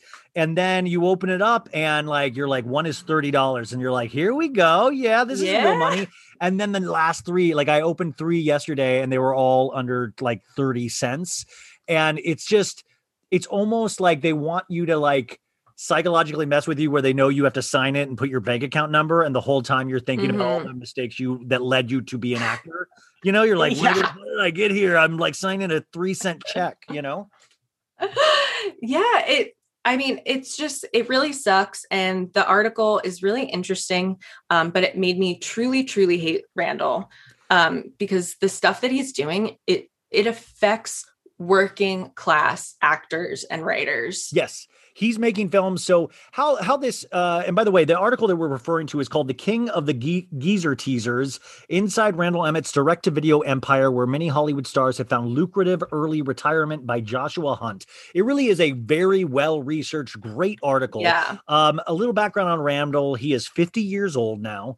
And he got his start, lived in Florida, got his start by being an intern for Jerry Bruckheimer, who was, I believe it's Jerry Bruckheimer or Michael Bay, one of those guys. I think it was Jerry Bruckheimer. Jerry Bruckheimer, who was like the king of like The Rock, you guys, Con Air. For a while, Bruckheimer was the guy who did all the Pirates of the Caribbean. And he interned or like was the assistant for 2 years, which led him to Mark Wahlberg. And then he was Mark Wahlberg's go-to guy and followed Mark Wahlberg around and was eventually supposedly one of the inspirations for Turtle in Entourage, which I believe it's an amalgamation of him and another guy, but Randall will always say it's just him. Of course. And so the thing that you realize that in his early years of his origin story is that he learned to talk. He learned to really talk big, to talk passionately. And I've had Randall come to the acting studio I used to work at, and he talked to 30 of us. And the guy is charming as hell, you guys. Like it is, you realize how his game is, how he even got Lala. He probably said, I want you so bad. I love you. I'm telling you, you need to be with me. Right? Oh, yeah.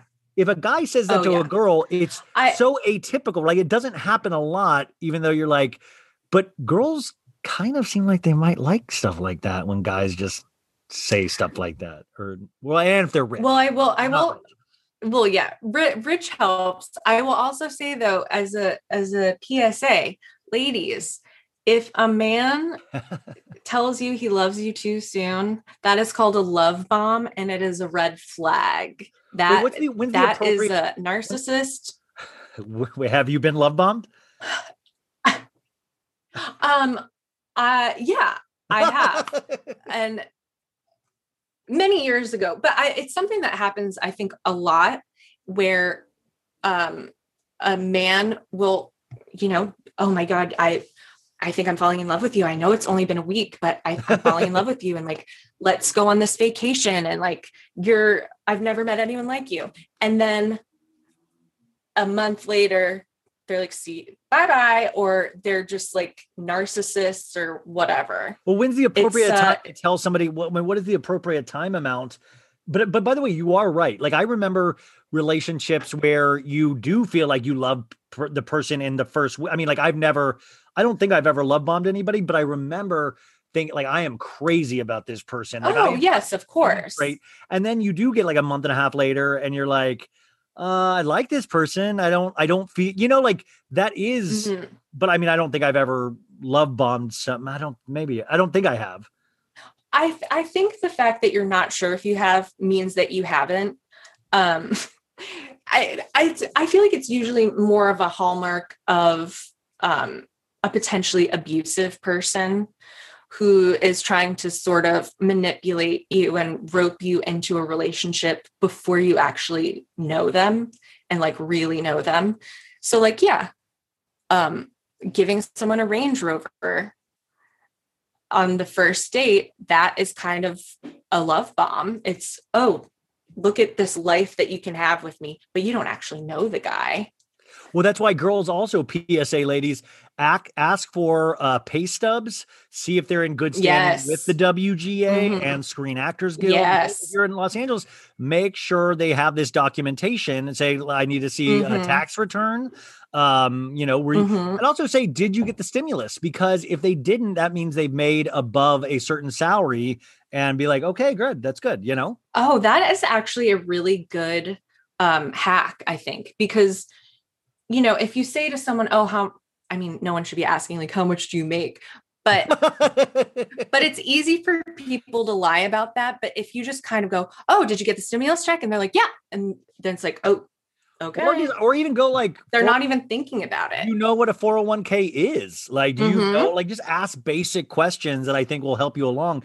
The rumor about, it's not even a rumor. This is what Randall said on the Randall and Lala podcast that they have, which they haven't, I don't think, released episodes lately, maybe. But no, they haven't, because I looked to see if there was anything. Sorry, you guys. You'll just have to listen to me and Dara's podcast while you're waiting.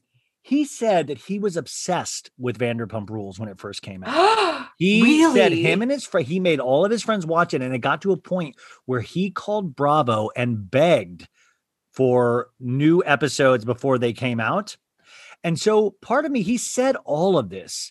So he gags all of these guys. So I do think I do think he targeted Lala because he came. Absolutely. He knew like he says, "Oh, I met the hostess and it was Lala," and he didn't. But then if you say you know the show that well, where you were calling Bravo about it, then it seems like you're damn well are targeting somebody. And if you're cocky like that, you would be like, "I'm going to get Lala." Like when you're rich like that and things are happening, you have like almost Superman powers where you think you're like, I can get anybody I want.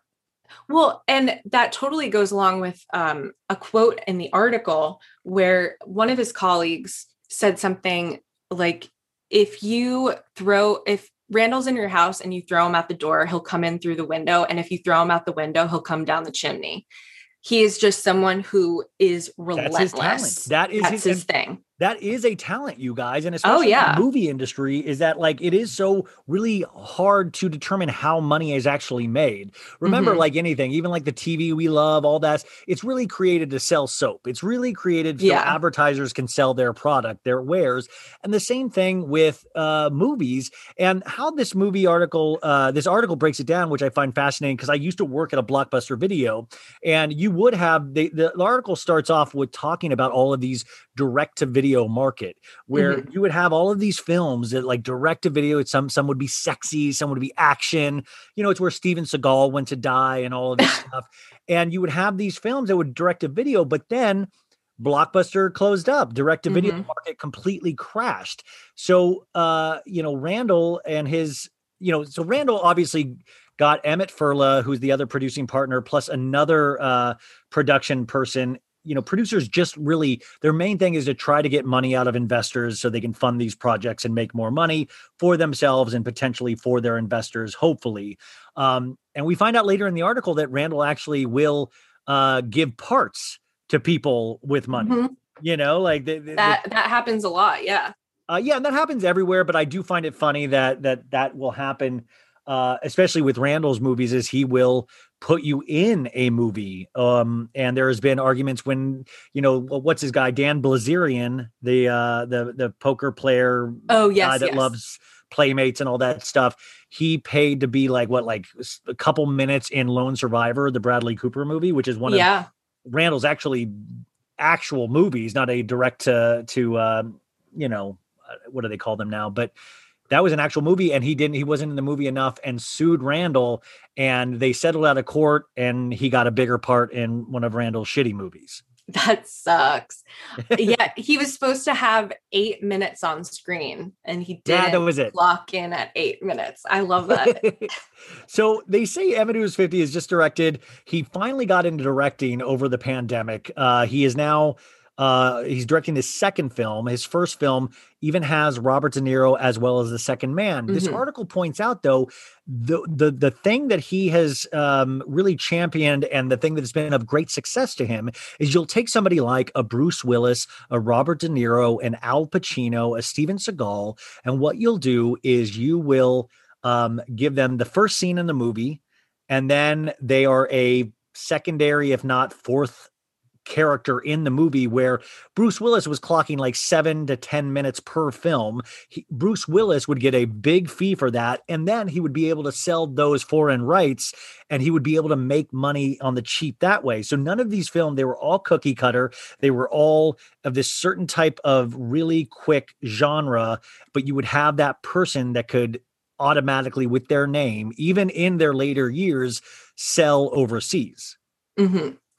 Yeah. And it's so funny that we're recording this today because this morning I saw something where Robert De Niro's lawyer said something about his Grace Hightower's his ex-wife is spending way too much money before their divorce and says Robert De Niro is running out of money. He'll have to work until he dies because of how much she's spending. And then I was like, oh my God, that's because why? I don't even think Robert De Niro likes working anymore. No, by the way, Robert De Niro is 77 years old. And doesn't he have kind of trouble like remembering lines and stuff. Like I've heard stuff like that he, I think it's also that he picks films where he doesn't even bother to memorize the lines, like that is also true. The Irishman, that was back to Bobby De Niro form with Scorsese producing. And by the way, you'll say Randall Emmett is a producer on that. Randall Emmett is a producer on that, but a non-PGA producer, which is the Producers Guild of America. He fought for Producers Guild credit. The PGA will only recognize, I believe, 5 names per film.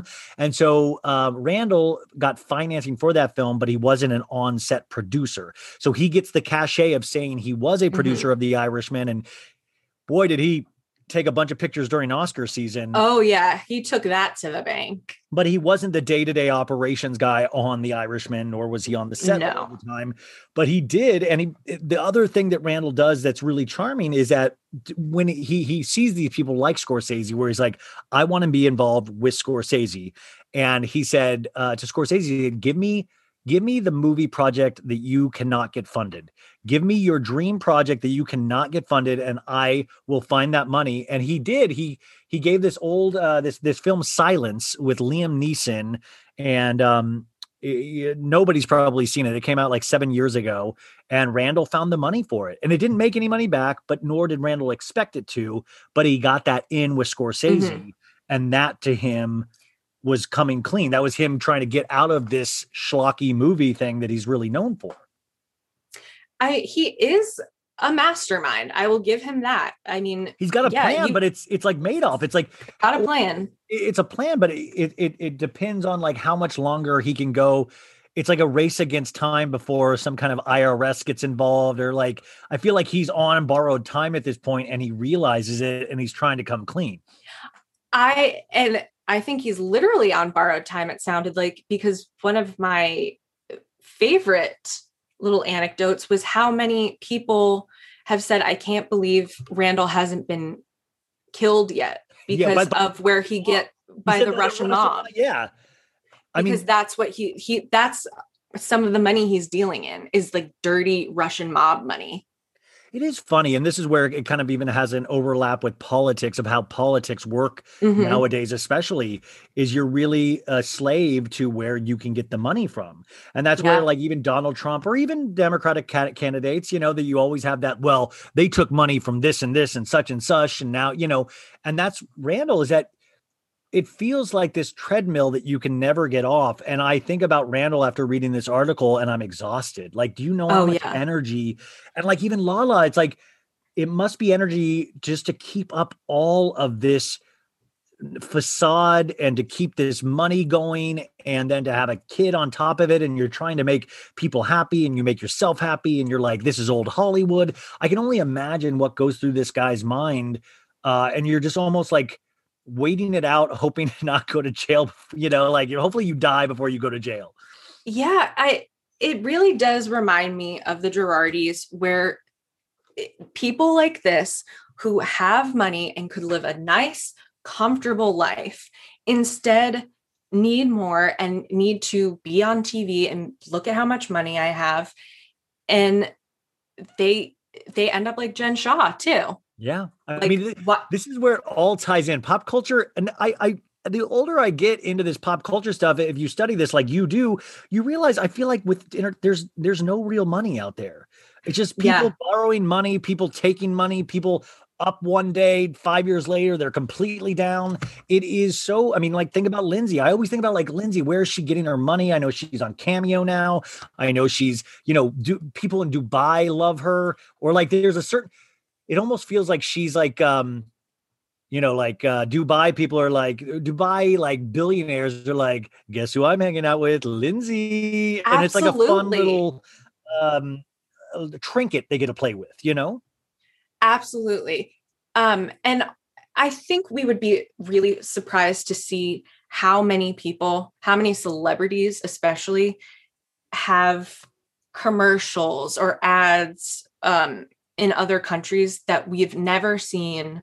It's like that episode of Friends when Joey does some like men's lipstick commercial in China or something. I think that happens a lot. And that's or even where Bill Murray in Lost in Translation, make it a Yes. story night. He's there filming a whiskey commercial. Harrison Ford, Brad Pitt, they've made 20s of millions of dollars over there doing these ads. And when I've been to Japan, it always cracks me up. I've been like 3 times, and you really do see those ads with big stars. Yeah. So yeah, all the money is fake. People are, have their tax havens, and the more I've gotten, I'm not a rich person, but when I moved to LA, I started meeting rich people, and it always surprises me how it's just like, wow, you really have to be rich to get more rich, because just the silly things that they do to make money that I'm just like, how does that even happen? Well, I mean, I even in the sense of, we were talking about Hugh Hefner earlier, is that, you're like, oh, and then he made all of them have sex with him. And in my head, I'm just like, but did any of them like stay afterwards and like binge watch TV in their bed? Like, I mean, that's what I think of as relationships of, yeah, like sex and all that stuff. But like, basically you want to get to the point where you can binge watch a TV show with your partner, and none of these rich people, it sometimes seems like they have any, like they don't even have the conversations that we have. I'm wondering if like, I mean, I think Randall and Lala actually do know each other pretty well, but like for most rich people, you're like, you probably don't know the first thing about your partner. Like they're not telling you about their high school experience, etc. I think it's very much a certain type of rich person, like Hugh Hefner, where there's a narcissism there, and they don't, to get to that place and to care so much about your image, there has to be like a little screw missing of empathy and caring about, like so many of these rich guys who have the much younger girlfriend. Yeah, they're not talking to them. They don't care what they have to say. They're a prop, like anything, like everything else in their life. They're a prop, and I find that very, sad and fascinating, but it's a certain type of person. And I hope, I think as we see this, hopefully we can watch a lot more females do this as well to men, as females get richer and stuff like that. In fact, I think there was somebody, who's the girl? I think it was Anna on Bling Empire. Yes. Or, I think there's these, but anyways, back to the article. It says he's made over 110 movies where he's had producer credits on, and they've grossed in excess of 1.2 billion, which, though, if you break that down, like, one of those movies alone was like Lone Survivor, which made like 400 of those million. Like he's had Lone Survivor is his only hit. It's one of his only big ones. Mark Wahlberg, the only one that he was involved with Randall on, which I find interesting.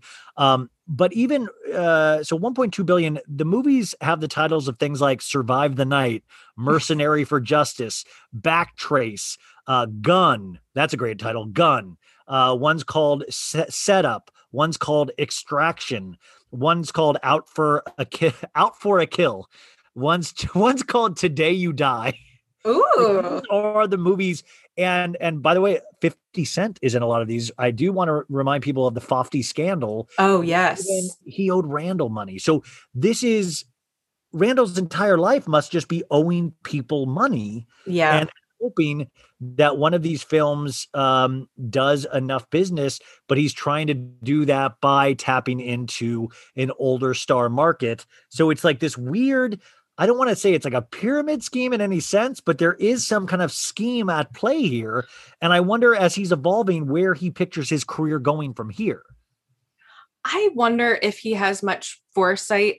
But yeah, like another scheme they mentioned was that if I think it was like Puerto Rico, that you get a tax credit for filming there. And they would sell these tax credits for 90 cents on the dollar just to make the money, not to put into the film, just to sell it. Exactly. Yeah, totally. But yeah, I wonder if he has much foresight, or if it's just he is on the hamster wheel trying to make sure that it keeps going. And it's just about stealing from Peter to pay Paul, moving money around, which is also kind of like Mr. Girardi. It was just a lot of, okay, I'm going to take this person's settlement to pay back this person's settlement that I stole. and just like moving all of the money around, hoping that it doesn't catch up with you. And the other funny thing is he also works with a bunch of actual criminals. There is, he produced a Nicolas Cage movie with a guy named Guy Griffith, who defrauded investors out of $5 million by selling fictitious interests in a legal marijuana business. He is now producing a film with Randall called Speed Kills, starring John Travolta, which is another one. There are a type of actor that had enough cachet where they just wanted somebody to meet their quote. So John Travolta goes, okay, I'll do 6 days on your movie and I get $5 million. That's good business for people like Travolta and stuff like that, because they have a certain lifestyle that they want to keep up. And it doesn't, like Bruce Willis doing 80 of these movies, he knows that he can make his price. And also nobody really ever finds out about these movies. Yeah. Like nobody knows that Bruce Willis has done 40 of these worst shitty movies of like, I've not even heard of one of these. And so it's like this perfect thing where you can go spend a couple days in Puerto Rico, make your money, and nobody ever finds out that you're in a horrible film. Yeah. I don't even think Robert De Niro's legacy is being tarnished in any way for participating in these kinds of things, because literally nobody knows about it. Yeah, it's weird. So I wonder what Randall's reaction was to this article. I would love to have gotten Randall's response, because this is really the biggest article that's actually broken this down, that people have like treated Randall seriously enough to look into his business, because you have to remember Randall really made a risk in being a character on Vanderpump Rules, because Randall could be the first male. Well, no, Tom Girardi was first, but I was saying the male Jen Shaw, where it's like, this, once again, you trying to chase tail or be on a show like Vanderpump Rules will eventually lead to your destruction, because you put a spotlight on yourselves. And it's like, I always say about that Bill Murray quote I keep bringing up, is that like, what's it like to be rich and famous? He's like, well, I'd rather just be rich. Because, Randall Emmett is now in all of these paparazzi photos. Randall Emmett is, toiling around trying to get pictures with Brad Pitt at the Oscars. Like these are things that really get out there. But a lot of his investors now, there's a quote in here, they are unhappy with the films they were getting from Randall's slate. Says the producer, I think it was a kind of a point where it was almost like an axe over the head of the output deal. So basically Randall, at this point, his formula is potentially drying up, and he's trying to hop into directing now. And he's giving himself a bigger budget for the films he has in the pipeline, which of course include Bruce Willis, but also include disgraced actor Emile Hirsch. Yes. And Machine Gun Kelly even. Ooh la la.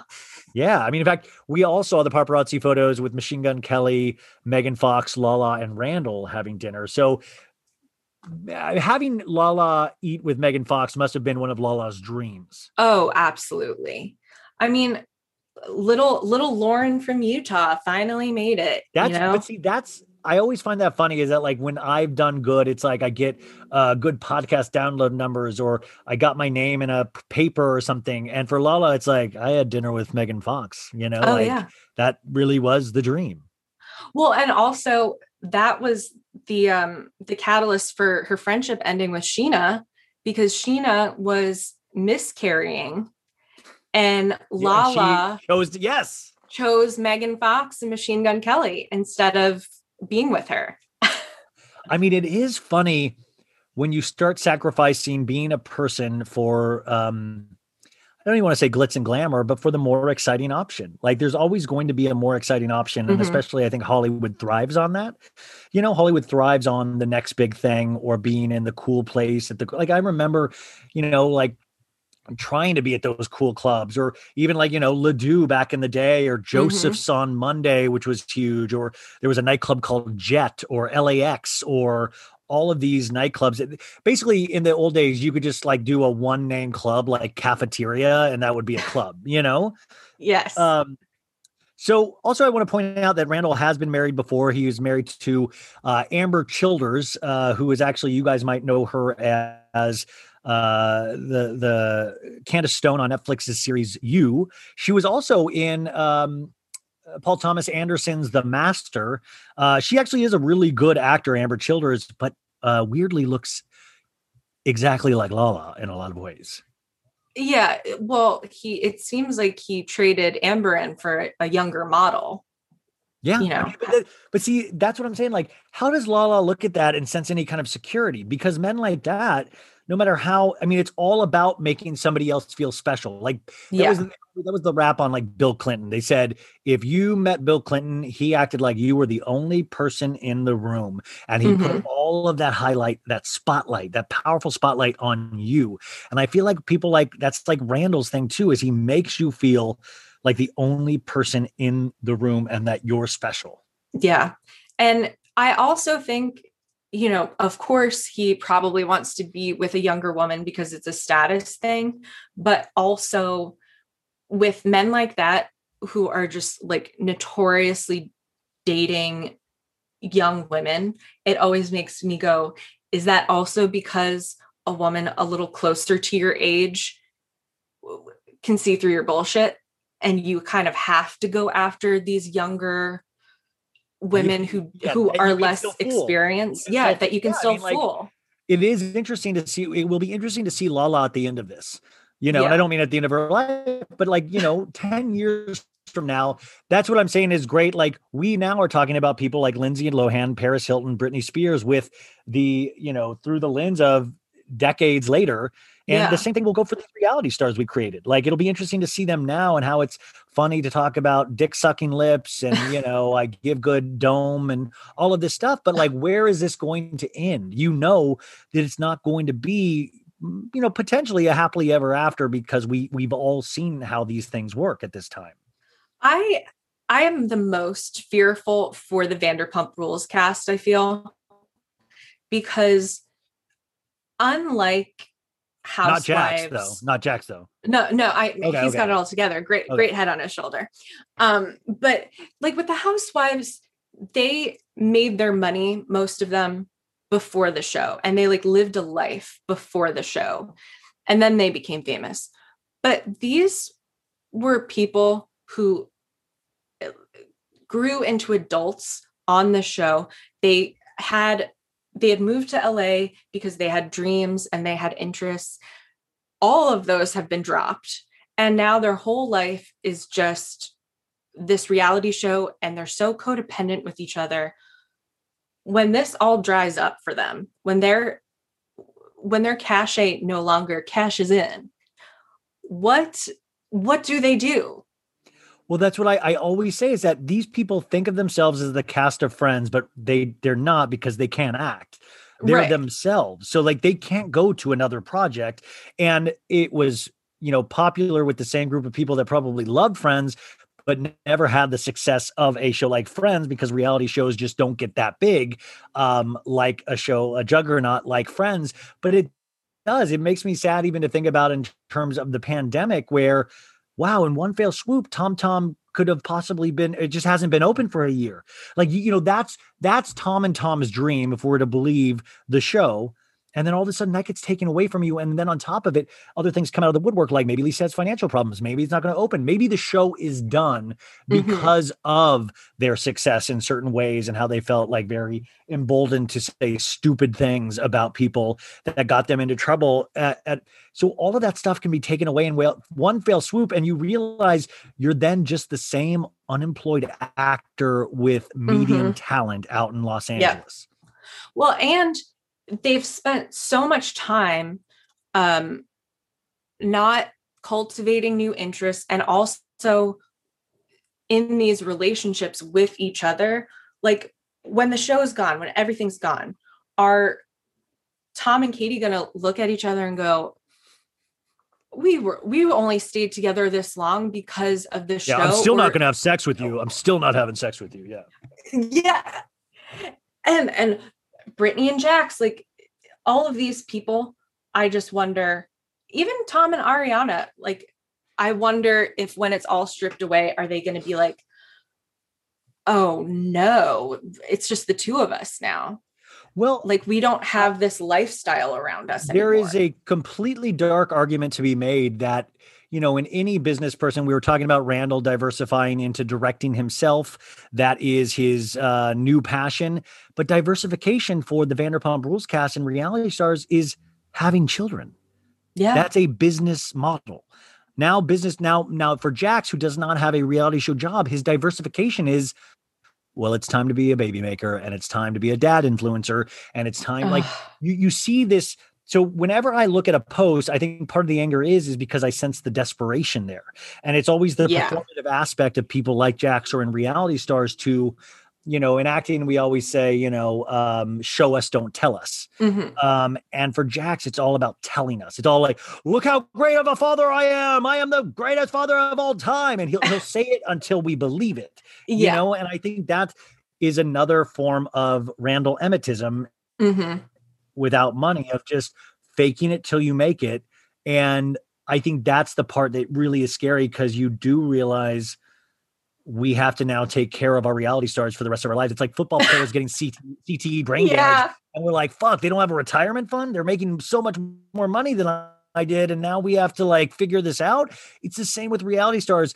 I mean, scientifically, we don't even know what happens to these people yet. There's not been enough tests run on these people that we don't know where this is headed for them. Yeah.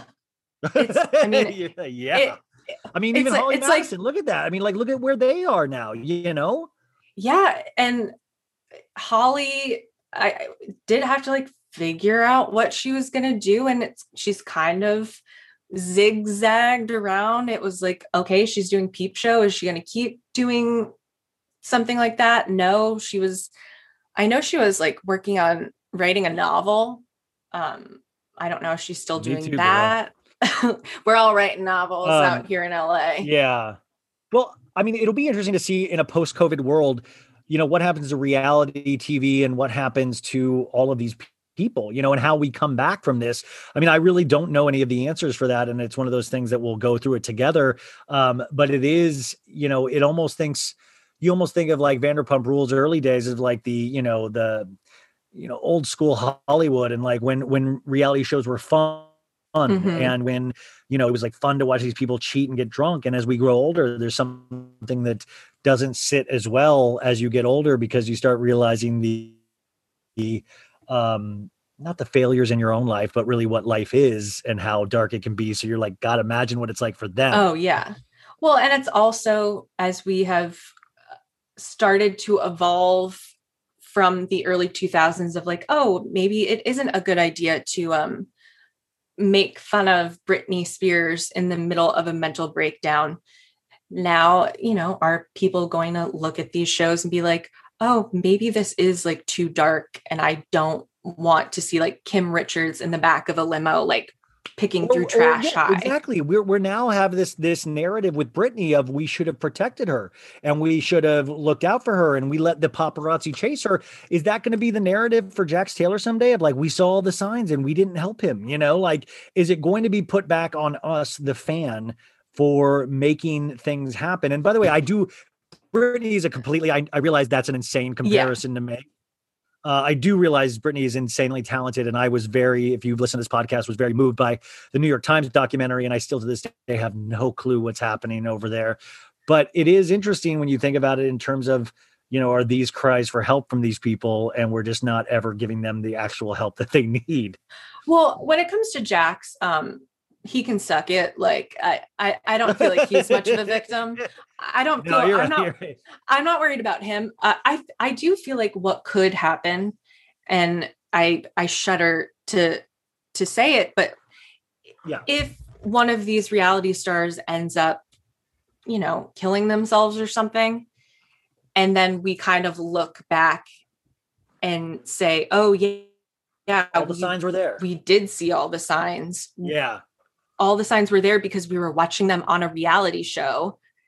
I think that could potentially reframe people's perspective on reality shows. I do have to comment. You guys, her season opener, she had a fucking conversation with Tara Reid. Oh, yes, I did. I mean, what was that experience as we start wrapping up? What is that experience like she is an icon in so many ways. What was that like?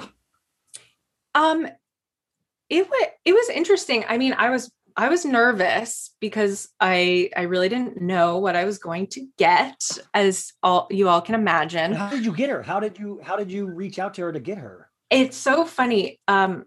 she tweeted, I think I should do more podcasts. And so I just like DM'd her. And I had some of my listeners tag her and say like, oh, you should do this podcast. And then so I DM'd her, and her manager was like, yeah, sure, let's make it happen. It was pretty easy. Was the manager on the whole time with you guys? No, it was just the two of us. Wow. A very intimate experience. But yeah, she was really nice. I mean, she's a perfect example of what we talk about, though, in terms of fame and being really, when I talked about those Barfly with Hugh Hefner, Tara Reid was there a lot. I remember. Oh yeah. When I would be at Barfly, Tara Reid was always in there, always having fun. And it's interesting, did you guys get into it about her career and stuff and like where it is now? And I know she's kind of like Sharknado lady now, but did she talk about any of that? Oh yeah. So in preparation, I had listened to a few interviews with her, and I was hoping that I could kind of do something different from what other people had done and just kind of make it like a lighthearted thing and like not get into like the tabloid stuff, but just like tell me about clubbing in LA. And, but she really, I got the sense pretty quickly, like she didn't really want to like elaborate too much on that stuff. Yeah. So then we ended up, then I kind of switched course and just did what kind of all of her other interviews were, which was just like going over everything in her career. So we talk about The Big Lebowski, and we talk about American Pie. And Carrie, by the way, has the funniest line in Big Lebowski. I mean, people don't realize that's another one who really had a very cool movie career in the beginning of her career in terms of the projects she was associated with, even into Josie and the Pussycats, Oh, yeah. I mean, Josie and the Pussycats is just, it's the best. Did you know that Adam Duritz from Counting Crows wrote some of those songs that Josie and the Pussycats did? No, I thought, I always thought it was the guy who Fountains of Wayne guy.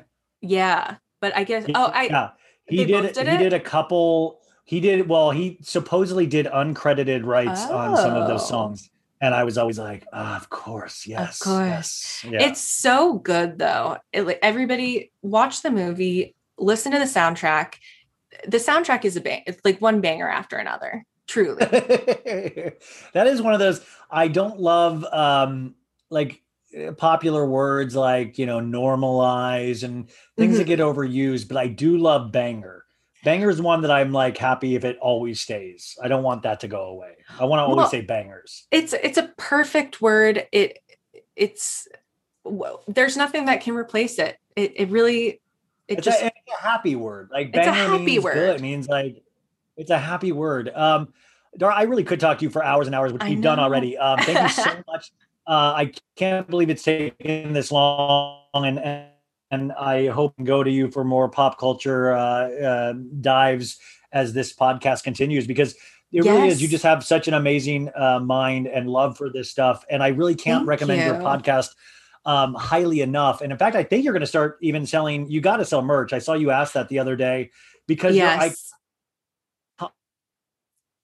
so you guys go check out her logo. It really is.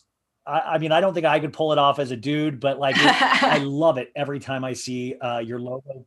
Because Ledoux, I was around. I was a young buck in Los Angeles when Ledoux meant something, and it is such a time and place that I really romanticize. I ran a club called Monroe's on Melrose, and we had. This is before Lindsay was of legal age, and we would let Lindsay in all the time. Yes. We had Jason Davis and Misha Barton when they were dating inside.